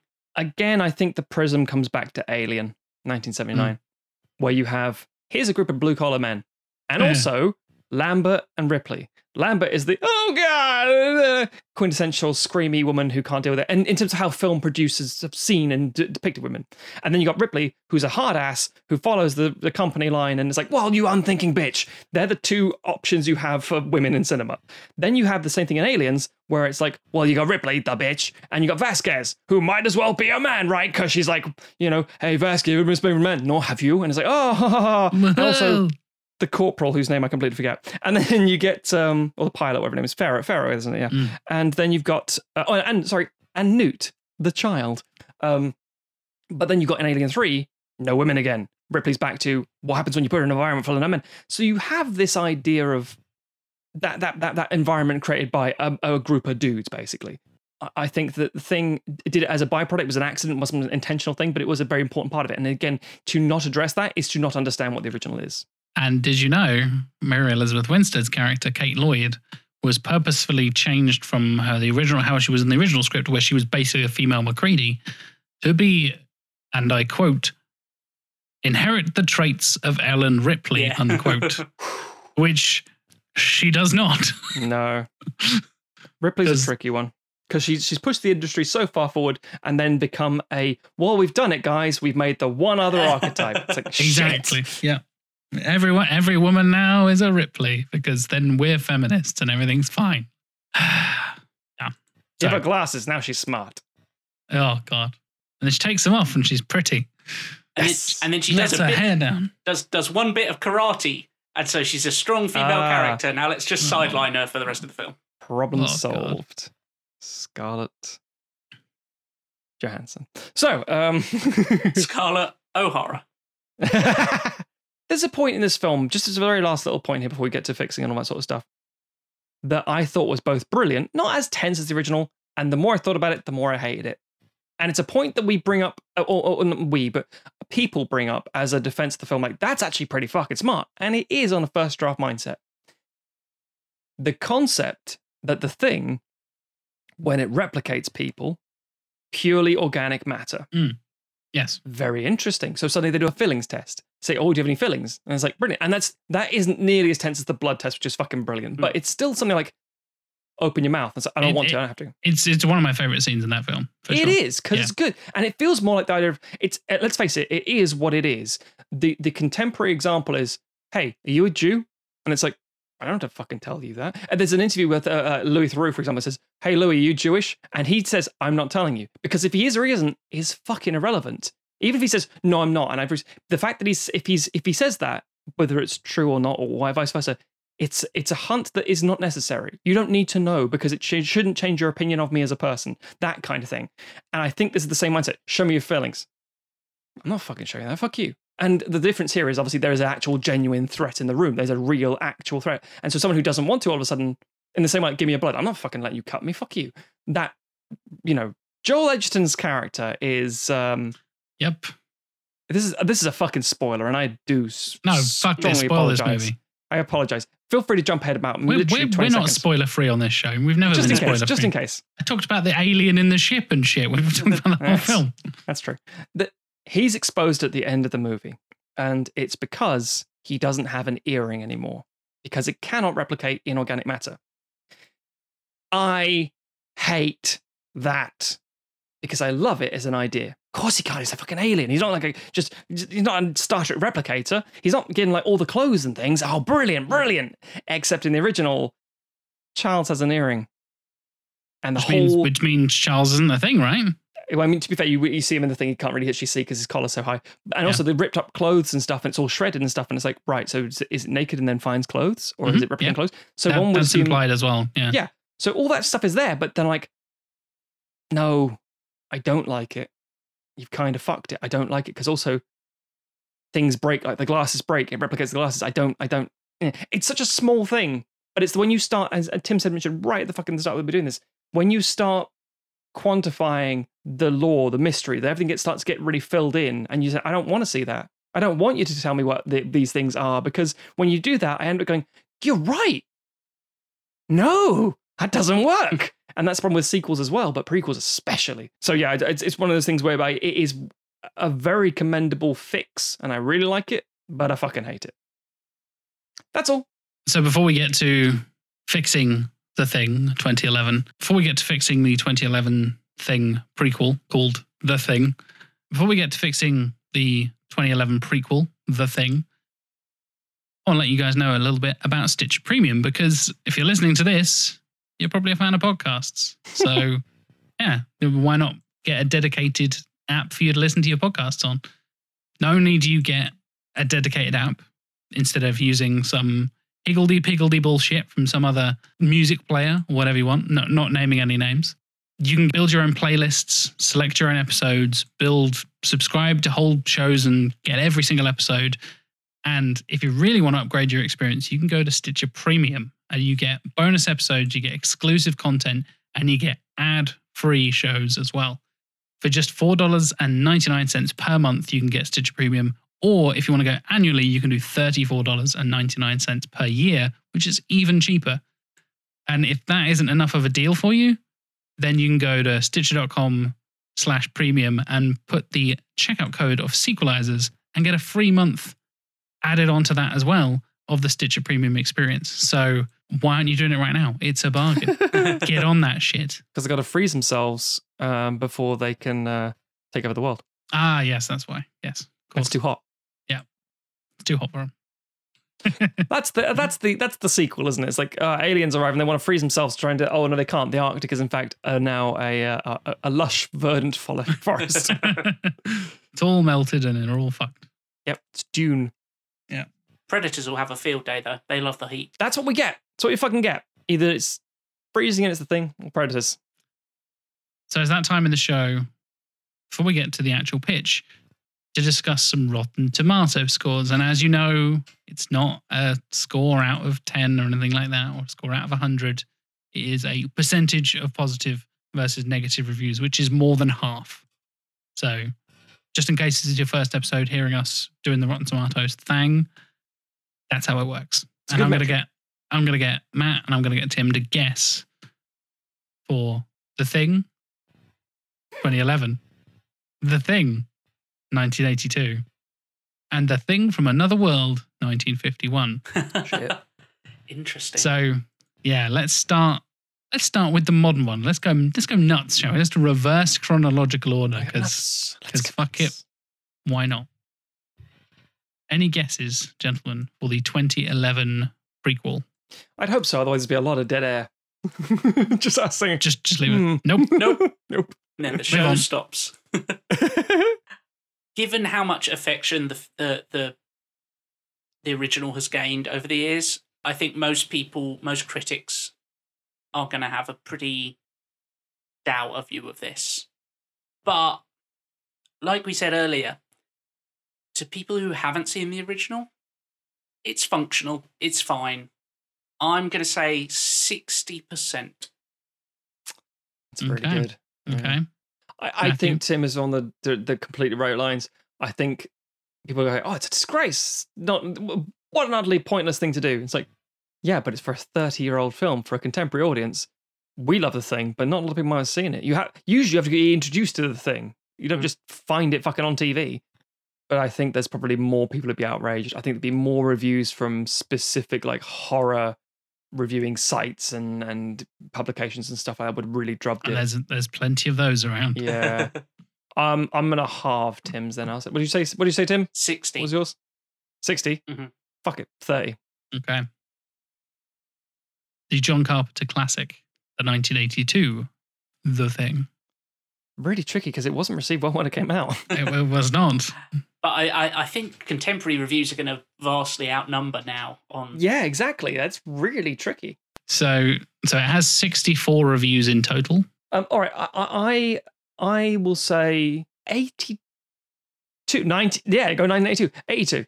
1982. I'm going to go higher. That's fair. I'm going to say 90.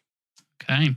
And the wild card, 1951's Vegetable Man, aka The Thing from Another World. So as you might have guessed, the most modern of these films has the most reviews, and the oldest has the fewest reviews. Yeah. So I don't know if that influences you, but any suggestions or any guesses for the 51, The Thing from Another World? I'm guessing you've seen it, Matt. I'm pretty sure. Yeah, I think we talked about it before. There's a really good fucking fire sequence. There is, yes. They just chuck like what you think is water and it's fuel, and it's like, oh fuck, that's a stunt thing. That's really fucking cool. Yeah. Just watch that one scene. Practical effects, funnily enough. It's mostly just 50s. Talking. It's a lot of exposition and talking in a room. It is, and it's like, this is fucking dull. Which is kind of how a lot of like very young, inexperienced viewers, shall we say, might say about The Thing. It's like, everyone's just standing around. Folks talking, isn't it? I mean, in a way, yes, it is. Talking, lovely bit of talking. So, I'm gonna go right out of the gate. I'm gonna say it's gonna be 71. Okay, just a proper 3 out of 5, 7 out of 10. There you go. Non-committal. I'm gonna go lower. I'm gonna say 65. Okay. The 2011 The Thing is a 35. Ooh, really? Well done, Matt. Yeah. It is bad. And the audience score is not far off, an audience score of 42. I don't think it's that bad. No, I agree. I think it's 50, the backlash 60. of it being the sequel to the classic, as you guys correctly guessed, it's going to have a bunch of backlash. Because as you said, it's actually functionally fine. It kind of works as a film, but comparing it to the first one is just, Yes. That's 170 reviews on the critic score, by the way. So, yeah. Moving further back, based on 64 reviews for critical reviews for The Thing 1982, you're pretty close, Matt. It's 84% certified fresh, which I think so low. is too low. Yeah. But as you probably have correctly guessed, I'm just scrolling through the reviews now. It was not received well when it first came out. Yeah. So, and I'm looking at a couple of our old friends at the Chicago Reader, which I believe they have they've come up before. Dave Kerr at the Chicago Reader from May 2011.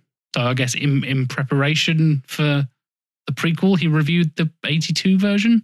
I am looking at the right one, I promise. Carpenter's direction is slow, dark, and stately. He seems to be aiming for an enveloping, novelistic kind of effect. All he gets is heaviness. Like, sure. Can't tell if he's trying to say it as a positive or a negative. Yeah, apparently that's a negative. Who knew? And last, but by no means least, The Thing from Another World from 1951 I'm very sure about this one. is in fact the highest rated of the three. Whoa. At 89%. What? Right? Right? Very What? interesting. I thought that film was okay. Granted, I watched it in probably 10 years ago, maybe around about the same time I saw the prequel, actually, probably, because I was really into The Thing at the time.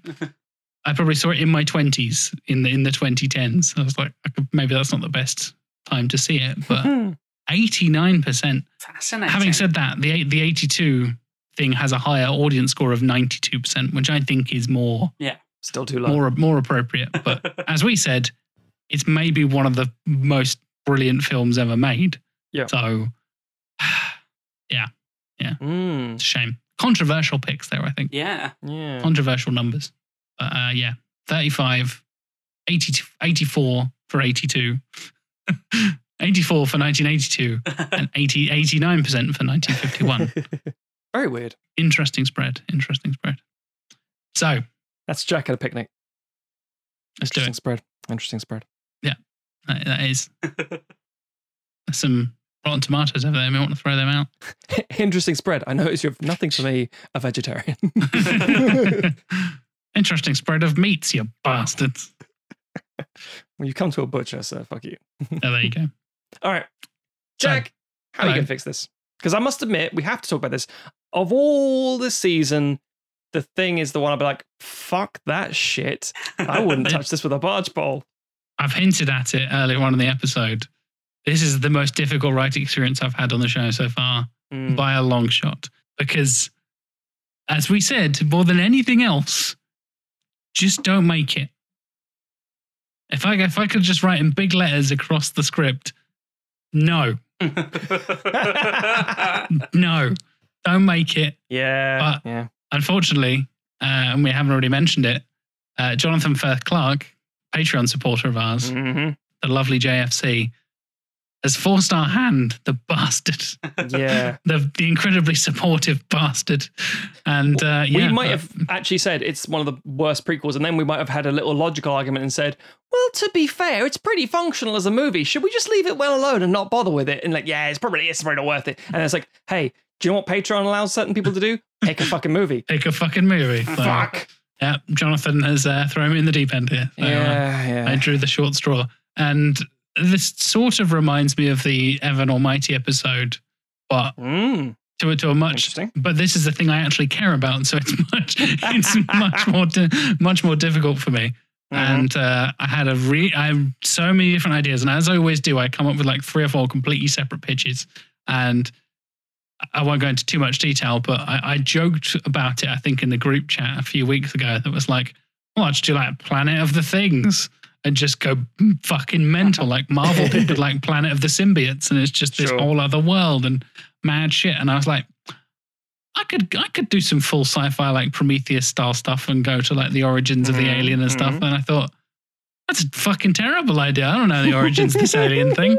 Like either like we're saying, you kind of commit to the sci-fi. This is a B movie, but modern kind of. They go in the saucer and it's a whole thing kind of thing. Yes. Or you don't. And I went for the you don't side of things.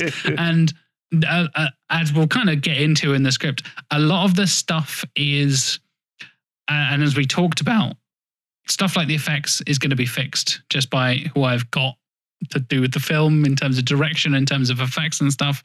A lot of the stuff in the script is fixed through not the dialogue and the stuff I've written in the script.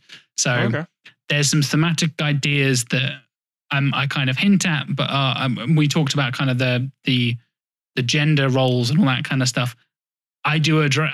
That was one of my plans to address that, but it's not necessarily baked into the script and into the dialogue. So thematic things like that are the kind of things that are addressed in my pitch. And fun enough to call back to Alec and Stuart from back in the day, I've written a little like themes and ideas lists of stuff that I want to make sure I convey, because it may not come over in the text without turning it into one another of my 3,000 word essays that I'm becoming notorious for.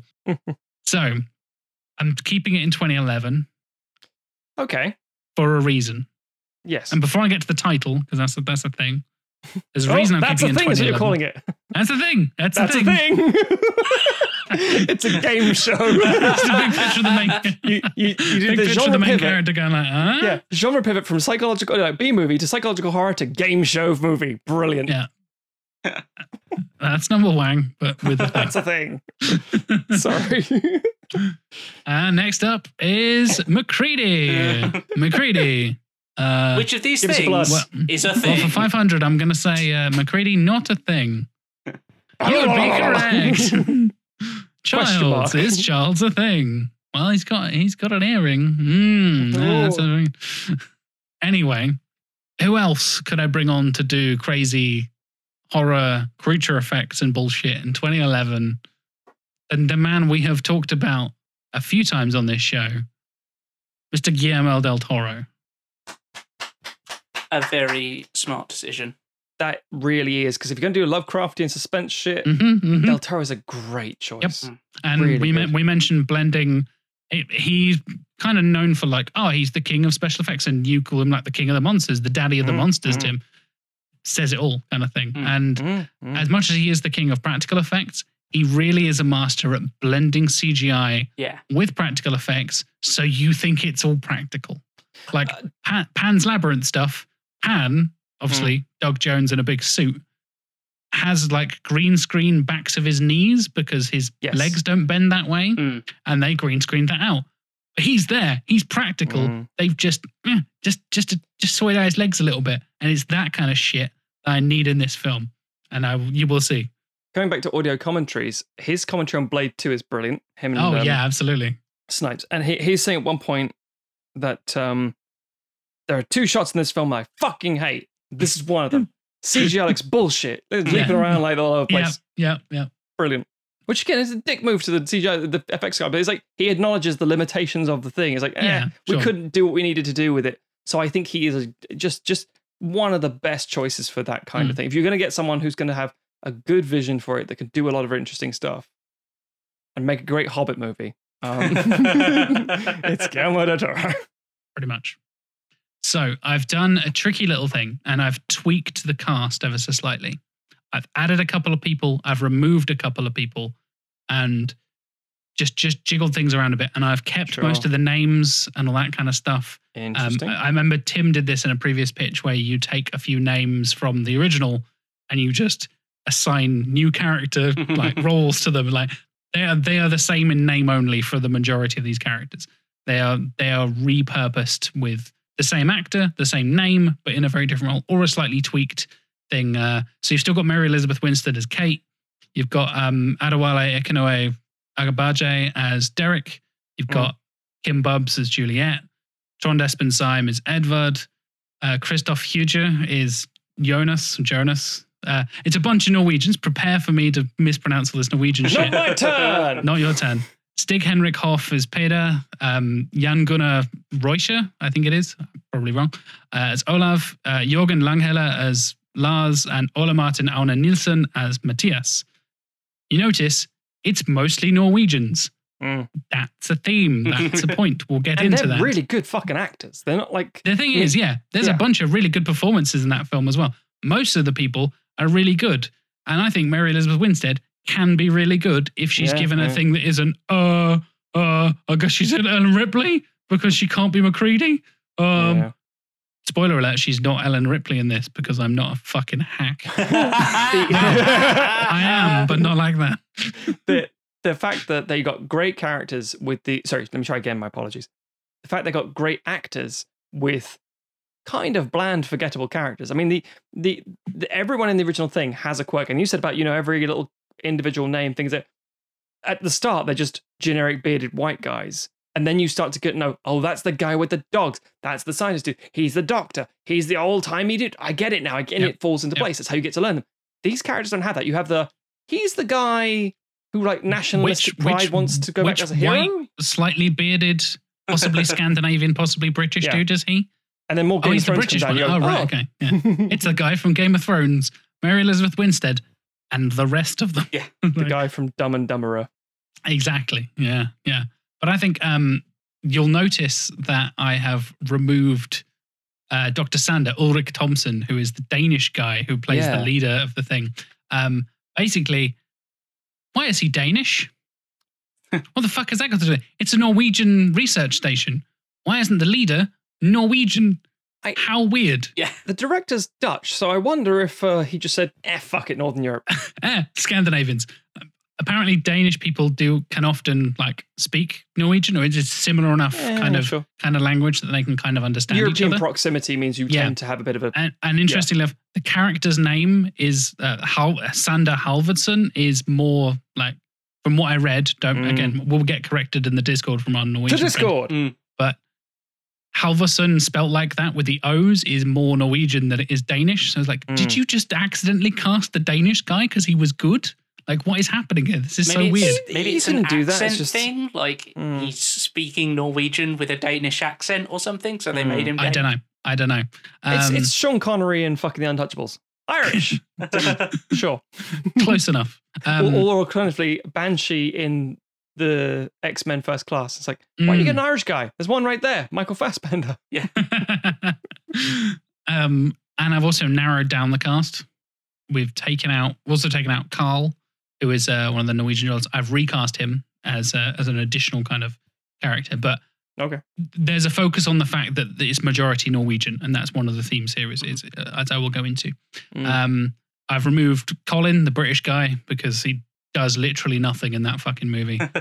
Jonathan Lloyd Walker is fine, but he basically does nothing and is just there, and doesn't really do much. I'm introducing two new characters. I've recast Carl in name only, essentially, bringing in one of my favorite character actors.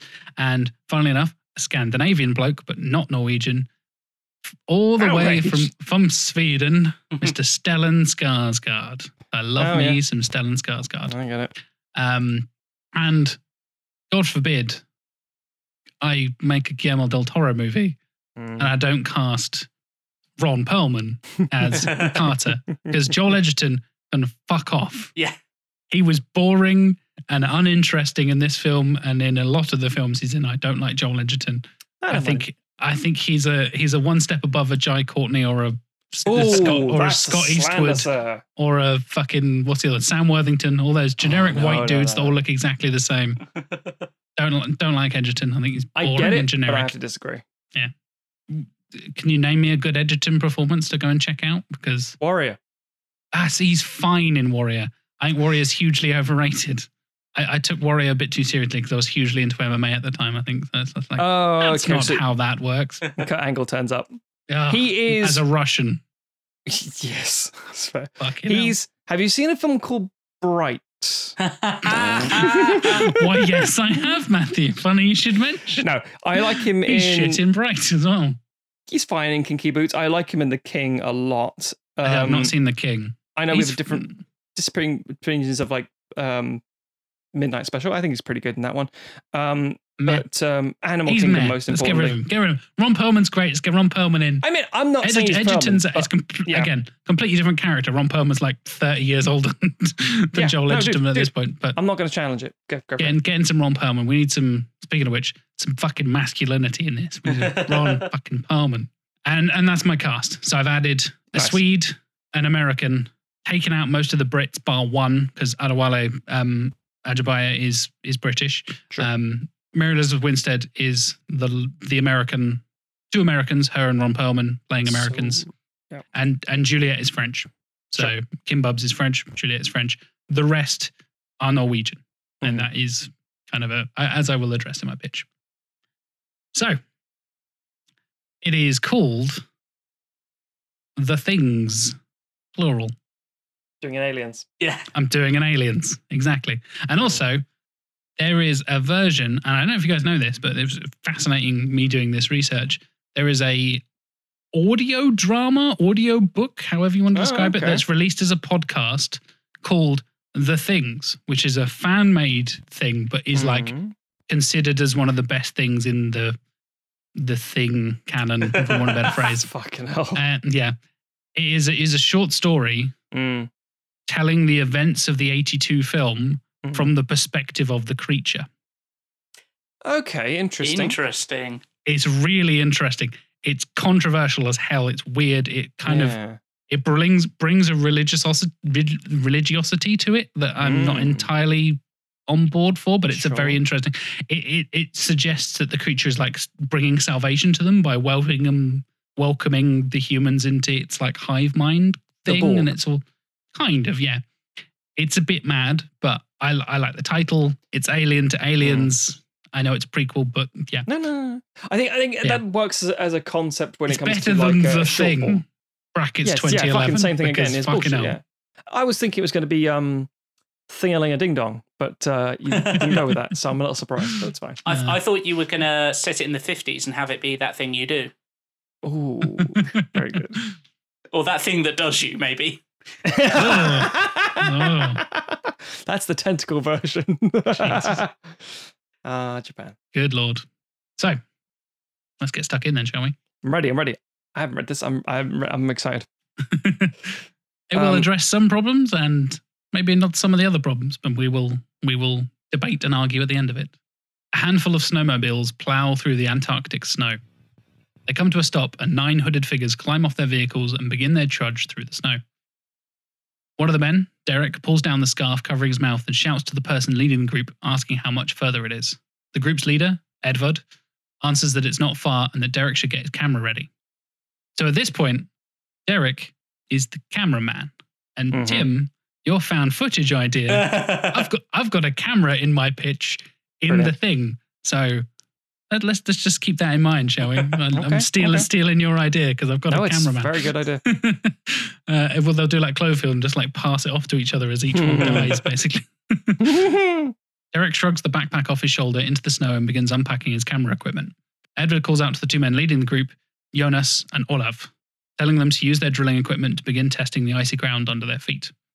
Jonas and Olav begin digging through the snow and tapping the harder ground beneath. After a few taps, Jonas's tap is answered with a metallic clang clank. Everyone stops what they're doing as Jonas looks up to Edward with a big grin on his face. You know that grin where Giant's Bane looks at Gwendolyn Christie's character? They're like, huh? His grin from Game of Thrones. Yeah. I saw it as a Bill Paxton. Let's open this safe from the Titanic and get rich. And things come out. Olav grabs a shovel and frantically begins digging near Jonas. He quickly receives a clank of his own, and they dig out as much as they can before it becomes apparent that it's part of a larger object buried in the ice. Jonas cheers loudly, exclaiming, "I told you so," about his earlier discovery. Over the next few minutes, the camera cuts between the view from Derek's camera, the same VHS footage seen in the first film. And there you go, found footage in a way. Referencing the stuff. Yep. John Carpenter's not in this one, I'm afraid. He's too old. I mean, is it literally the footage from the first film? It's not literally, but it's a replication of it. A replication of it, yeah. Marking the area with flags and placing and detonating the thermite charges. Nice. They got thermite, there you go.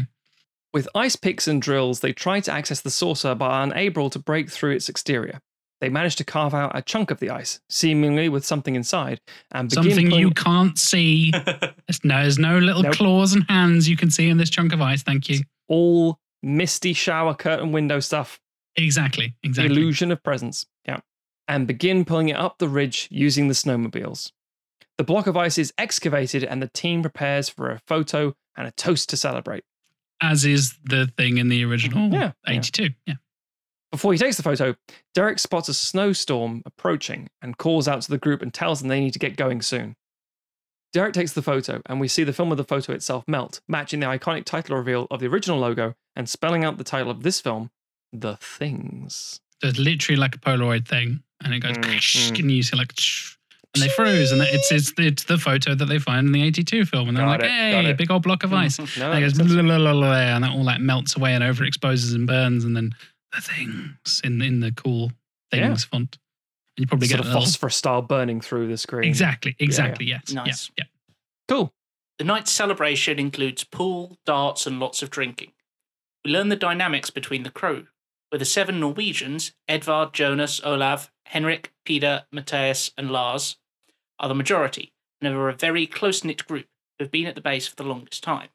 While most of them speak English, they often speak in Norwegian to exclude the foreigners from their conversations and joke about the others being newbies, as they joined the station a few months later. I like that. I like you have a language divide and things like that because you need it. Yeah.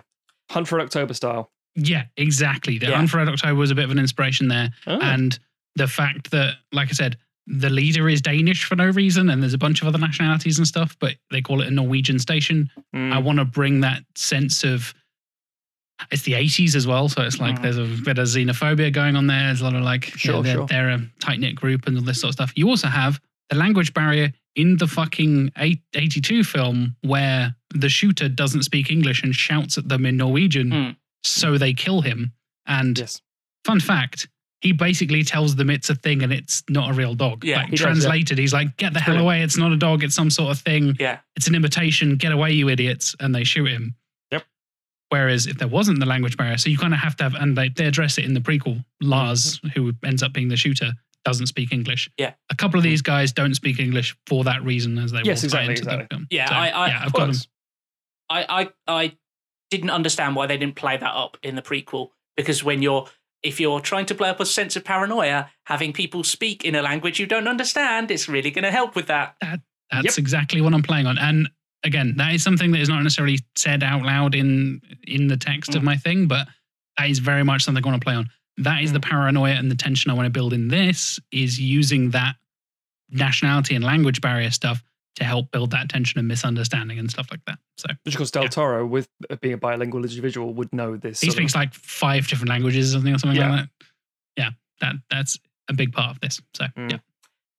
Juliet, a French meteorologist, is thoroughly beating Derek, the British documentarian, at a game of pool, while Kate, an American researcher, eggs Juliet on from the sidelines. Carter and Carl are quietly sitting near the window, smoking cigars, throwing scraps of food to Carter's dog, and staring out into the snowstorm. So you got the 2 older guys of the group, basically. So you got Perlman and Skarsgård, kind of, they're outsiders to the Norwegians, but they found a bit of kind of, they're the old school, older dudes hanging out, smoking cigars, probably drinking J&B whiskey, being on brand and all that kind of stuff. Sure. So, yeah. Eventually, the celebrations wind down and the team go to bed, the storm continuing outside. While everyone sleeps, the ice block left alone in the storage room begins to slowly vibrate in time with the heartbeat-like synth of the Thing theme. Moob, moob.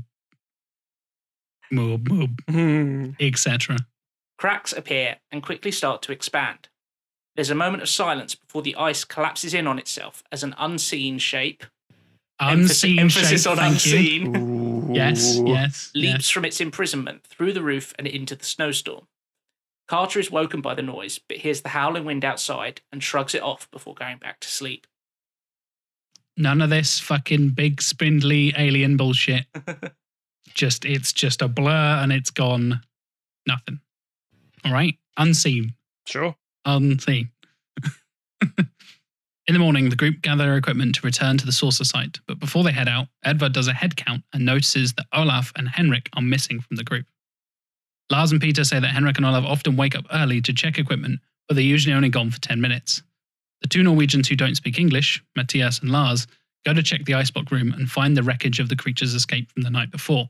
Edvard tells the group off for not bringing the vehicles in from the snowstorm and kicks one of the vehicle's fuel tanks, demonstrating that the petrol can freeze at these temperatures. The noise receives a clunk reply from the other side of the main building. Everyone is stunned into silence. Henrik calls out to Olav but receives no reply. Edvard kicks the fuel tank again with a clunk clunk and once more receives a mirrored reply of clunk clunk. Carter draws his pistol and leads his group towards the sound. They're greeted by the back and butt of a naked Olav, covered in snow. Olav slowly turns towards the group like a marionette being controlled by an amateur puppeteer. His bones creak and crack as he unnaturally moves, letting out a muted scream of Henrik before collapsing. Yeah. I'm doing some real weird, creepy special effects stuff there. Yeah, I think Joshua was a good choice. That I like the imitation clunkings as well, and the form of that. That's quite smart. Learning how to communicate. Yeah, exactly. Back inside the base, the group gathers around Olav's body. Peter, the group's doctor, checks Olav with a stethoscope and announces that Olav is still alive, but his pulse is impossibly slow. When Peter and Henrik try to roll Olav over to continue the medical examination on his bum, On his butt. on his butt, Olav's arm suddenly breaks off in Henrik's grip. Henrik falls backwards and throws the arm off of himself. The group quickly break down into another shouting match, with Peter chastising Henrik for being too clumsy. The camera leaves the room as the argument continues and tracks down the hallway to Jonas in the shower room. Good old butt in the shower, right? Yeah, lots of butt in this. He's startled as his razor is knocked off the sink. He peeks out from the shower curtain and sees an empty room. He quickly turns to the medicine cabinet as Olav's disembodied forearm leaps towards his face. Ah, brilliant. He tries to pry the hand away, but the fingers begin to creep into his mouth and eyes, pinning him helplessly to the back of the wall as we zoom into his eye. That's some good thing visuals. I like that. Yeah, it's really cool. I mean, it's all like merging into the skin and being all fucking creepy and gross. And it's like, I've stopped this thing that I know to be a hand. Ah, shit! Tetsuo! Yeah, exactly. Da-da-da! The argument from Peter's lab spills out into the hall as Kate and Juliet come running, literally bumping into Jonas, and he barely reacts. Peter realizes that Olav's arm is missing and tells the group to get out of his room. With the majority of the group now in the rec room discussing their options, Juliet suggests a theory that links the thing in the ice block and Olav's situation as the infection waiting, frozen in stasis. It could be a very old and unknown infection, and the group agrees to isolate themselves. In the lab, Peter examines Olav's blood under a microscope, seemingly coming up with an idea to test it. He pricks his finger, sending a drop of his blood onto the slide, and watches as Olav's blood seems to consume and replicate his own. Nice. He looks terrified and goes to explain the situation to the rest of the group. So it's not the like pixel by pixel thing from the 82 version. It's just a view under the slide. Which is a really difficult sequence to do, apparently. Yeah, apparently so. Yeah. In the 80s, very difficult. Yeah. While the group are discussing their options, Kate goes to the bathroom to calm down and wash her face and notices blood and fillings. Fillings? Fillings is back. No, I like that, yeah. In the sink. She rushes back into the room with her findings in her hand, and Peter is already explaining his imitation theory to the group. So, that little subtle thing is the woman has come up with a theory, but there's already a man explaining the bullshit because he's a man. Yep. Playing into that little thing there as well. Yeah. The infection appears to replicate its organic host, but can't process inorganic matter. Carl grabs a nearby flashlight and shines it into his own mouth, proclaiming his innocence. Again, replicating the kind of flashlight scene. Sure. While held at gunpoint by Carter, no flamethrower this time, because it's never really explained why they have a flamethrower, but sure. Because it's in the original. I mean, yeah, but it's also never explained why they have a flamethrower in the original. I guess because it's in the original. Some of the it's better guys. Than a bucket from the real original. That's true. While held at gunpoint by Carter, Carl checks their fillings, and Juliet, Henrik, and Kate are separated from the group. They don't have fillings or either refuse to show their fillings. Who knows? Lastly, Carl goes to check Jonas's mouth. Jonas's mouth splits open into a multi-layered shark-like maw. Nice. He latches onto Carl, flaying his arm as the others try to pull Carl away. Carter opens fire on the Jonas thing because there's going to be a little kind of vocabulary thing that the way the films in the scripts and stuff address each character once they're infected is the name dash thing. Mm-hmm. So MacReady thing, Palmer thing, etc., etc. Yes, of course. So now that Jonas is a thing, he's Jonas thing. There you go. Of course. Carter opens fire on the Jonas thing, killing him and allowing the group to retrieve Carl. Going to be really tricky when we get round to the character of Some. There's some and something. Everyone is panicking, trying to understand what happened and stop Carl from bleeding. Peter tells Carter that he thinks Jonas is still contagious, but heat can probably kill the virus. Oh my God, it's fucking COVID-19. It's COVID-19. Heal this heat. You burn this thing. Okay. Blow the wind of God on you.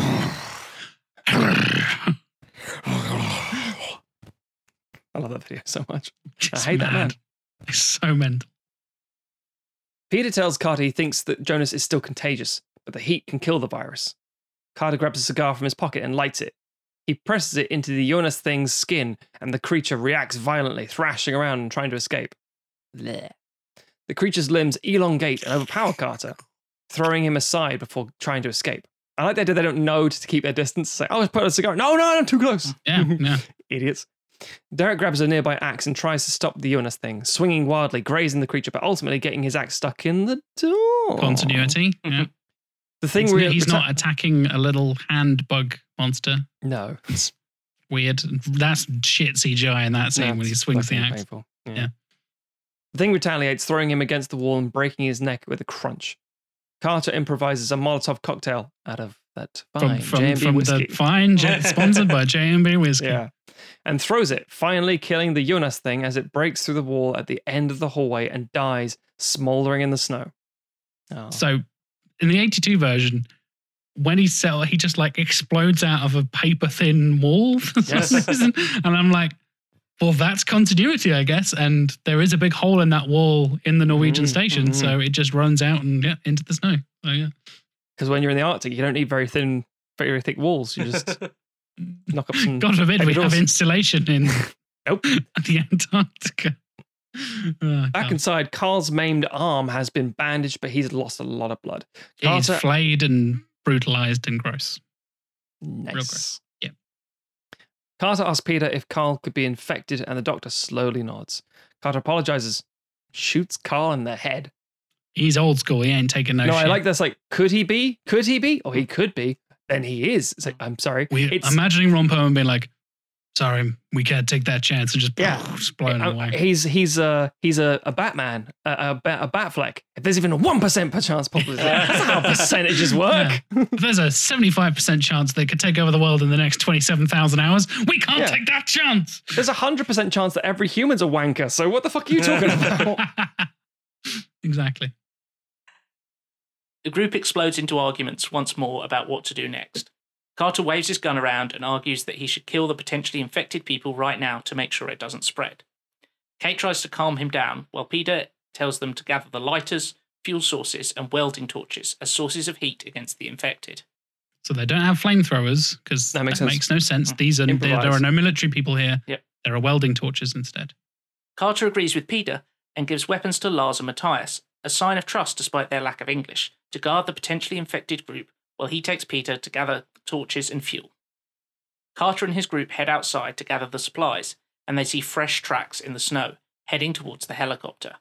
Edvard, having snuck away in the chaos earlier, is sitting in the cockpit, panicking and flicking switches.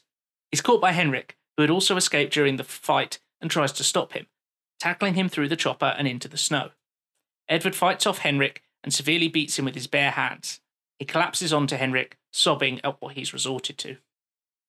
Carter and Juliet hear the fight and come running, finding a transforming Henrik in the middle of consuming and merging with Edvard, which is the split face thing. The merging gross scene actually is quite good in the 2011 one, if they didn't ruin it with CGI. And yeah, the original one with the animatronic one's quite cool. Yes. Yeah. Carter shoots the newly formed split face thing, but it continues its transformation and sprouts spider limbs, because the thing loves fucking spider limbs. The humans flee back towards the building as Lars and Matthias come out, firing at the pursuing thing. Carter and Juliet run inside while Lars and Matthias are thrown aside and through a wall by the split face thing. Carter finds some of the gathered fuel cans, but he is greeted by a transformed Kate thing attacking him. Carter's lighter falls to the floor as he manages to knock over a nearby fuel can. Juliet picks up the lighter and throws it. We cut to the view from the lab in the other building. It's a little side building. I checked the blueprints. As the building explodes into a huge fireball, killing all of the inhabitants and hurling the split-face thing into the snow outside. When you were reading, and I was like, the newly formed split-face thing continues its transformation, I thought, he better not do what I think he's better to do. You didn't.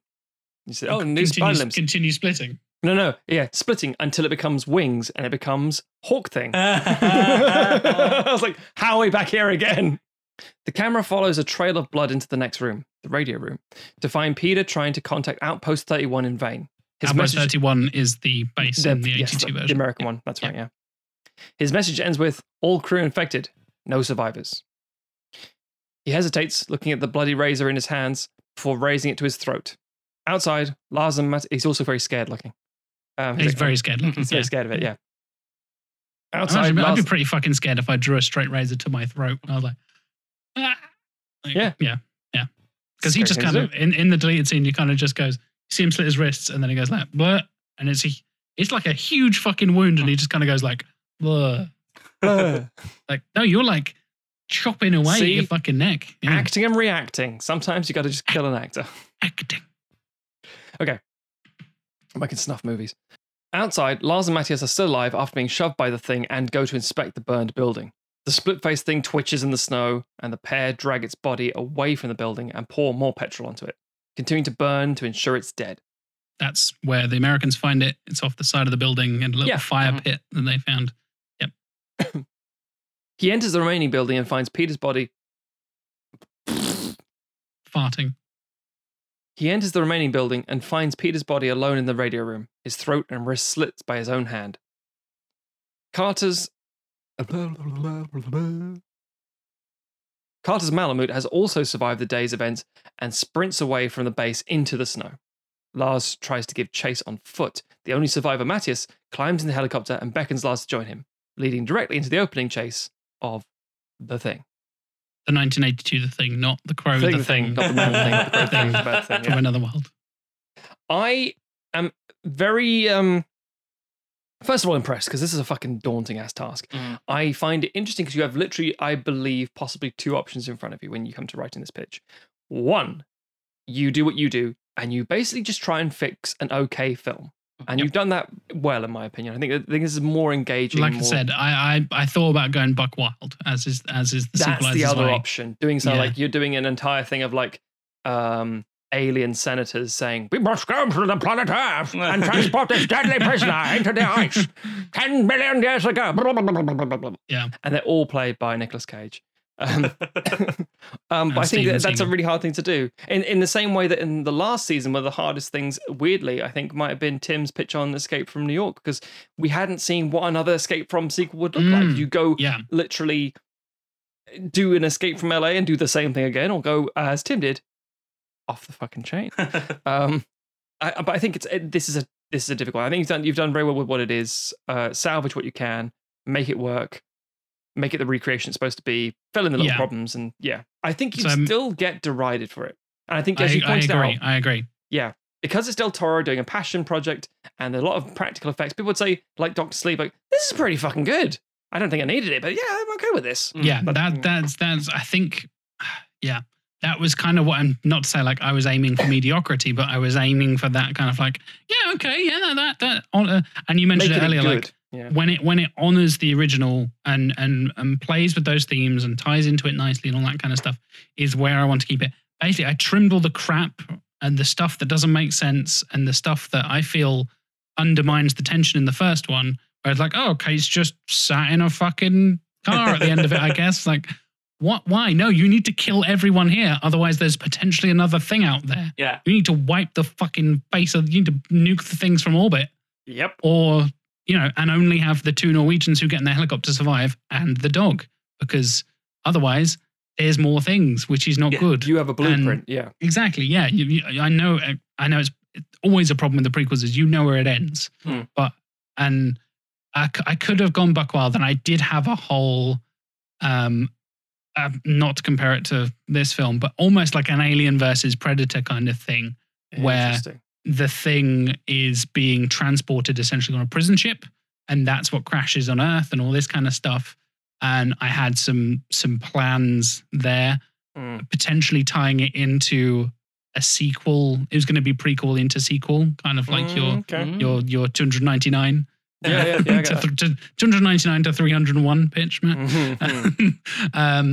And do it that way. But I thought, I don't think that honors the original enough. And I love the original enough. I want to kind of, I want to honor it without feeling derivative, but I really, really struggle to not feel derivative. But I think my main thing is like playing on the different tensions and the themes of, so it's not the theme of masculinity, it's more focused on the language barriers and the xenophobia that and you'll notice this group are very vocal. Like I repeatedly say, the group explodes into arguments again. Another fight occurs because the Americans are just like grittily staring at each other, drawing guns at each other, wielding a flamethrower and like staring into the distance. This is a totally different kind of tension. This is kind of like, I'm imagining it very like quite energetic compared to the original, going for a different kind of vibe in that way. Yeah. And I definitely did not want to show a fully transformed monster, for want of a better phrase. The splits face thing is kind of my big culmination at the end, but until the end, because I want, as much as this is a prequel, I kind of want it to be the Thing's origin story, because it can so perfectly replicate humans in the 82 film. This is it learning how to be a human in the prequel. That's which is why I have it like communicating with the clunking, it trying to speak, which happens in the first one. You know, when he collapses into the and just goes like, makes that horrible screech, and they set him on fire. Like the first thing with the big gross hands and stuff. It's it learning how to be human and how to adapt and things like that. It doesn't instantly just go, bam, I'm a human now, and you got to worry about it. It's like, it's a human, and then, it's elongating, or it doesn't quite walk right. And it realizes like, Olav's body is too cold. Humans can't survive the cold in the same way that I can. So I'm really stiff and, no, I'm fucked. Which is actually a thing I took from The Things, the short story / audio drama. It talks about like, why are these creatures here? Their bodies are not adapted to this environment. What the hell are they doing? This terrible thing covered in hair and pointless small limbs, and it's like just like really derogatory towards human anatomy. And I'm like, yeah, human anatomy is kind of terrible for the Antarctic. So let's play that up. It's trying to like almost evolve in front of them and try and like adapt the human body to be more. And then eventually it learns, I need to blend in. I can no longer blend in. They've spotted me. I need to kill these fuckers. Sure. And then, that's kind of, and a couple of things happen off screen as well. There's a theme of like, because the tension is hopefully so high and the camera would be quite close and quite like tense with the arguing things, you don't notice that a couple of characters have snuck away. There'll be cuts of like, blah, blah, blah. He's drawing a gun. He's shouting at him. He's dying in the corner. Meanwhile, two other characters have snuck off. One of them might be infected. One of them's not. One of them is. And by the time you notice they're gone, they're infecting other crew and stuff like that. So, yeah. Yeah, I think like we said so many times, like you have your hands so tied with this because if you're going to make it so that it connects to the original, like you have that environment that has to be recreated. You know, how many other prequels have a sequel that literally walks through the set of the other film? This is exactly how it happened. and purely by the set, it's in the Antarctic. Like, it's not like there's going to be other people just who happen to wander in. It's like, no, you have the people. You can't just introduce characters willy-nilly. Yeah, you have the people who are on that base, and they all end up dead apart from the two who chase it down, and the dog.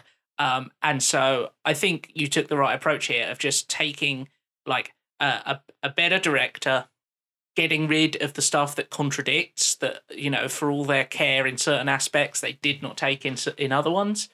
And I think that the language barrier thing makes so much sense because that is a thing that, that, like we say, dooms them at the start of Exactly. 82 thing. And as you said, Tim, it's amazing they don't play that up. Yeah. Because instantly, as soon as I thought of that, like, right, I'm focusing it on the Norwegians. It's a Norwegian base, and those guys get killed because the Americans don't fucking speak Norwegian. Because of course they don't. They're Americans. Yeah. So it's like, yeah, playing up on that was the whole thing. And again, moments in the script where they would be shouting at each other in Norwegian and like Carter or one of the, an American.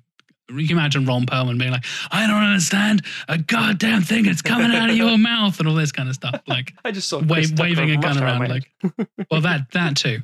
Chris Tucker shows up. Do you understand the words coming out of my mouth? Yeah. Exactly. But that, you're right. That's entirely it. I mean, even like Inglourious Bastards has the same sort of thing where you have that same divide of proximity and language. And it's a very universal and relatable thing.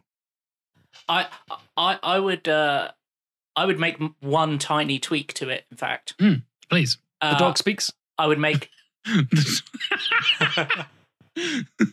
just to heighten that even more. I would have Kate be Canadian, and then you can have her and Juliet French Canadian. speaking nice. French. Just to throw another language Very in there good. at a certain point. I like that. Yeah. And she's a chimera who speaks all. Cool. No, that's good. I like that. That's really good. One thing I did notice is that when we have the morning after where the alien has escaped, we start out with Olav and Henrik missing. Yep. And then Henrik seems to just kind of reappear about halfway through that paragraph. He does, yes. Is there any explanation, or does he just kind of wander out of the base with little... So maybe a character would address that, but yes, I have purposefully made him appear out of nowhere. Yeah. Because he's a thing. Enough. He's already a thing. Yeah. And this is, again, him kind of like, he says Olaf, but that's all he says at this point. Yeah. He calls out for Olaf, but just says his name. Yeah. So he says one word. And the group are so focused on, my plan is the group and the audience will be focused on the mad shit that is happening, hopefully. They don't notice like, hey, that guy just showed up. Yeah. I think there's a way you could address it later on. But yes, that was a purposeful mislead in the script. I had a feeling it was. I just wanted to double check. I had a couple of those moments. I had a fucking nightmare making sure I killed the right Norwegian at the right time. And being like, right, who's alive? Because Lars and Matthias have to. They're the names of the survivors from the 2011 blah blah. By the way, also Matthias we didn't address this. Matthias just shows up out of nowhere with a fucking helicopter at the end. Yeah. Do you think the helicopter would be an important thing? It's like, oh, I was just refueling the helicopter. Like, yep. Yeah, there's like one line in it earlier on where they're like, oh, well, our helicopter's not here at the moment because it's refueling. Yeah. And they do the whole thing. I appreciate in the 2011, they're like, oh, we need to cut off all communications and stuff. And I did think about having a scene where I cut a few scenes. This was originally quite a bit longer, as is my way. I cut a scene where they were more involved with the snowmobiles and stuff, and they're trying to like cut the wires so they don't work and stuff, so none of them can escape and all this kind of stuff. I thought, well, they try and do that to the helicopter as well. So you have Edward trying to escape on the helicopter. So by the time people think about the helicopter, you're like, oh, they're already fighting over it anyway. And yeah, you have this moment where Edward, being the leader, he has become so paranoid he doesn't trust any of his men anymore and beats Henrik. I will just kill myself. It's fine. Each of us takes it in turn to have technical difficulties. Yeah. Fucking hell. Tim, you had your Audacity crash. I had my microphone fiasco. Yeah. Whatever the fuck is happening with Matt's recorder. God. So yeah, one of the main things I wanted to address, like I said, is the terrible CGI. I magically, as is my power as a time-traveling, universe-altering sequelizer, say, oi, studio, fuck off. Guillermo's the man, let him do his thing, all right? Leave him to it. He knows what he's doing. So the little things like that I hope would fix some of the larger problems, and some of the "you're not here to think" dialogue can fuck right off as well, because they are all, and I emphasize this, they are all scientists in this, apart from Carter. He's basically there as like a security thing in case something goes wrong, in case they're attacked by a seal. Or I was like, I had a really great idea as well. Really fucking great idea of a thing polar bear. I was like, that would be fucking amazing. They're on the wrong pole. Yeah. Shit. I'm like, wait. I thought about that as well. Fucking I think hell. you mean- It's Happy Feet, but the thing. I think you mean Peng Thinks. Peng things. Thingwins. Thing wings. Think Wings. Peng things. All played by Benedict Cumberbatch. Exactly, yeah. Oh, I'd love to see a polar bear's face explode. But I was like, inhabit the Arctic I'd love Circle. to see a polar bear's face explode. With all the tentacles and crazy shit. And, Oh no, I get it. Yeah, It's yeah. funny. But yeah, inhabitants of the Arctic Circle. Like, shit. Okay. I guess I'll have to stick with the boring old humans then. But yeah. Like I said, I had a few different versions. I played around with a few different things, but I do feel like I tidied it up in a few ways and tweaked it in the right ways and things like that. So definitely. yeah, I do worry that it's kind of, again, playing too close to the original and doesn't quite live up to it because, I don't know, it's one of the best films ever made. But yeah, I feel like I paid more attention than they did in some ways and less hardcore mad attention in other ways. But I would like to maintain that kind of rebuilding of the station to the meticulous detail and all this kind of stuff. And fun fact, the destroyed Norwegian station in the original is the last thing they shot because it's the actual station they blew up in the big explosion at the end of the film. It's the same set again, just redressed and covered in snow because they actually blew the fucking thing up. So yeah. So in actual fact, they're the same place. I think you've again done a good fix here. I think also Del Toro has been trying to get In the Mountains of Madness off the ground, this Lovecraftian thing, for so long, except it can't work because it's too close to Prometheus, oddly enough. It's one of those things when Prometheus came out and said, shit, it's too close, can't do it. And subsequently, this might sort of scratch that itch, scratches as it were. Lovecraftian itch. Yeah. Yeah. Hopefully. Man, a Lovecraftian itch is the worst kind. It opens into mouths and tentacles. Yeah. And then just starts spouting racism. Talks about eugenics. I will put a link in the show notes for the audio and the text of The Things, by the way, because I highly recommend that for everybody. And that was an influence in some ways on my pitches. And I like to shout outs to my pitches and influences and all that kind of stuff. So, yeah. It's produced by Escape Podcast or Escape Pod. Let's get it. Sci-fi, Escape Pod. Huh? And yeah, highly recommended. It was recorded a few years ago, but the audio is still good. And the voice actress who voices it all is really, really good as well. And yes, it's a lady who voices it, Matthew. Themes. Acting. Interesting. Yeah. It is quite, needless to say, it is quite traumatizing and pretty hardcore and extreme because it's the thing told from the thing's perspective. There are some choice words in there. So yeah, be aware of that going into it. But it is really well written, really good. And yeah, Peter Watts is the writer of The Things. And yeah, it's cool. Good. So that is my fix for the 2011 The Thing. I turned it into 2011's The Things. So yeah. Jonathan, I hope you enjoyed it. And I'm sure you'll send angry messages on the Discord if you didn't. And angry messages on the Discord if you did, because that's kind of your thing. So that's what the Discord's for. Passion, exactly. We inspire passion in our listeners, which I appreciate. If you want to have a go at me for ruining The Thing and ruining the pinnacle of science fiction horror, you can message me on all kinds of social media. I am JLW Chambers on all that stuff. If you want to message the show as a whole, we are Sequelizers on all of the social medias and all that good stuff as well. Matt, if they want to contact you on social media, how can they do that? You can type into your Googles, your Earth Googles, Stogs, STOGHZ, and a bunch of stuff come up, Twitter, Instagram, that kind of thing. You can go to theredrighthand.co.uk and read the reviews I write about films, and you can go to cheeseman.com and see the stuff that I make, which we've recently got a little bundle of nominations for, award nominations at the most recent festival, so that's really fucking cool.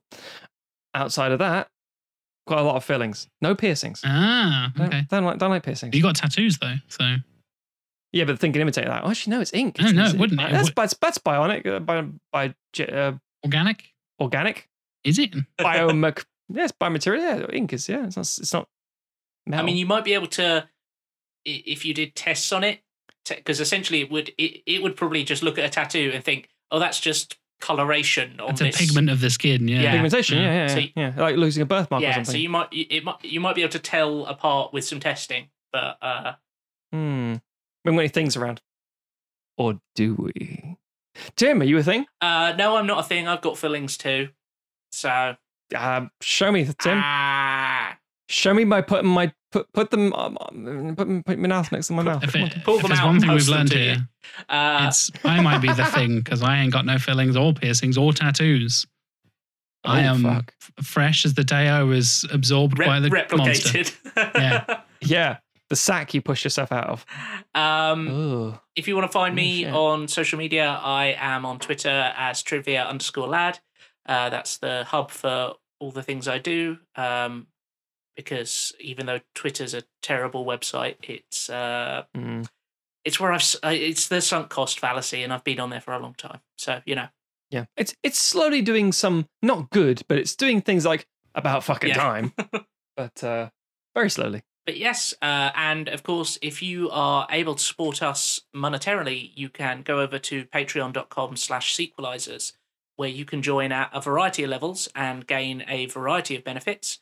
Ad-free episodes, early access to episodes, bonus content that we produce that includes outtakes, it includes commentaries, it includes basically whole extra episodes. Fun little quizzes that we like to do as well. Exactly. We have one for this Little episode. funny little weird little game shows that we make up. And you can go all the way up to the level of executive producer and, like Jonathan Firth Clark did, request a specific film for us to sequelize or prequelize in this case. Even if you can't support us monetarily, we do appreciate everyone who listens. And if you're able to go onto Apple Podcasts or whatever app you use to listen to and give us a rate and a review, that also helps us, helps new listeners find us, bumps us up using the mystical algorithms of the internet. Or just replicate your friends, because you're a thing. We know you are. Yeah. And then just all start listening. That's me. Problem solved. Yep. Spread yourself like the thing. You're fine. Oh, it's a sexual Hey, thing. Isn't yeah, it? you heard me. You heard me. And of course, Spread yourself like the thing. speaking of executive producers, we've already said about Jonathan Firth Clark, but thank you for supporting us, Jonathan. We appreciate it. A little golf clap for you. Of course, Mike Salvia. Thank you very much, sir. Have a little salsa there, Matt. I know. Getting stuck in. Managing. And last, but certainly not least, Stuart Bain.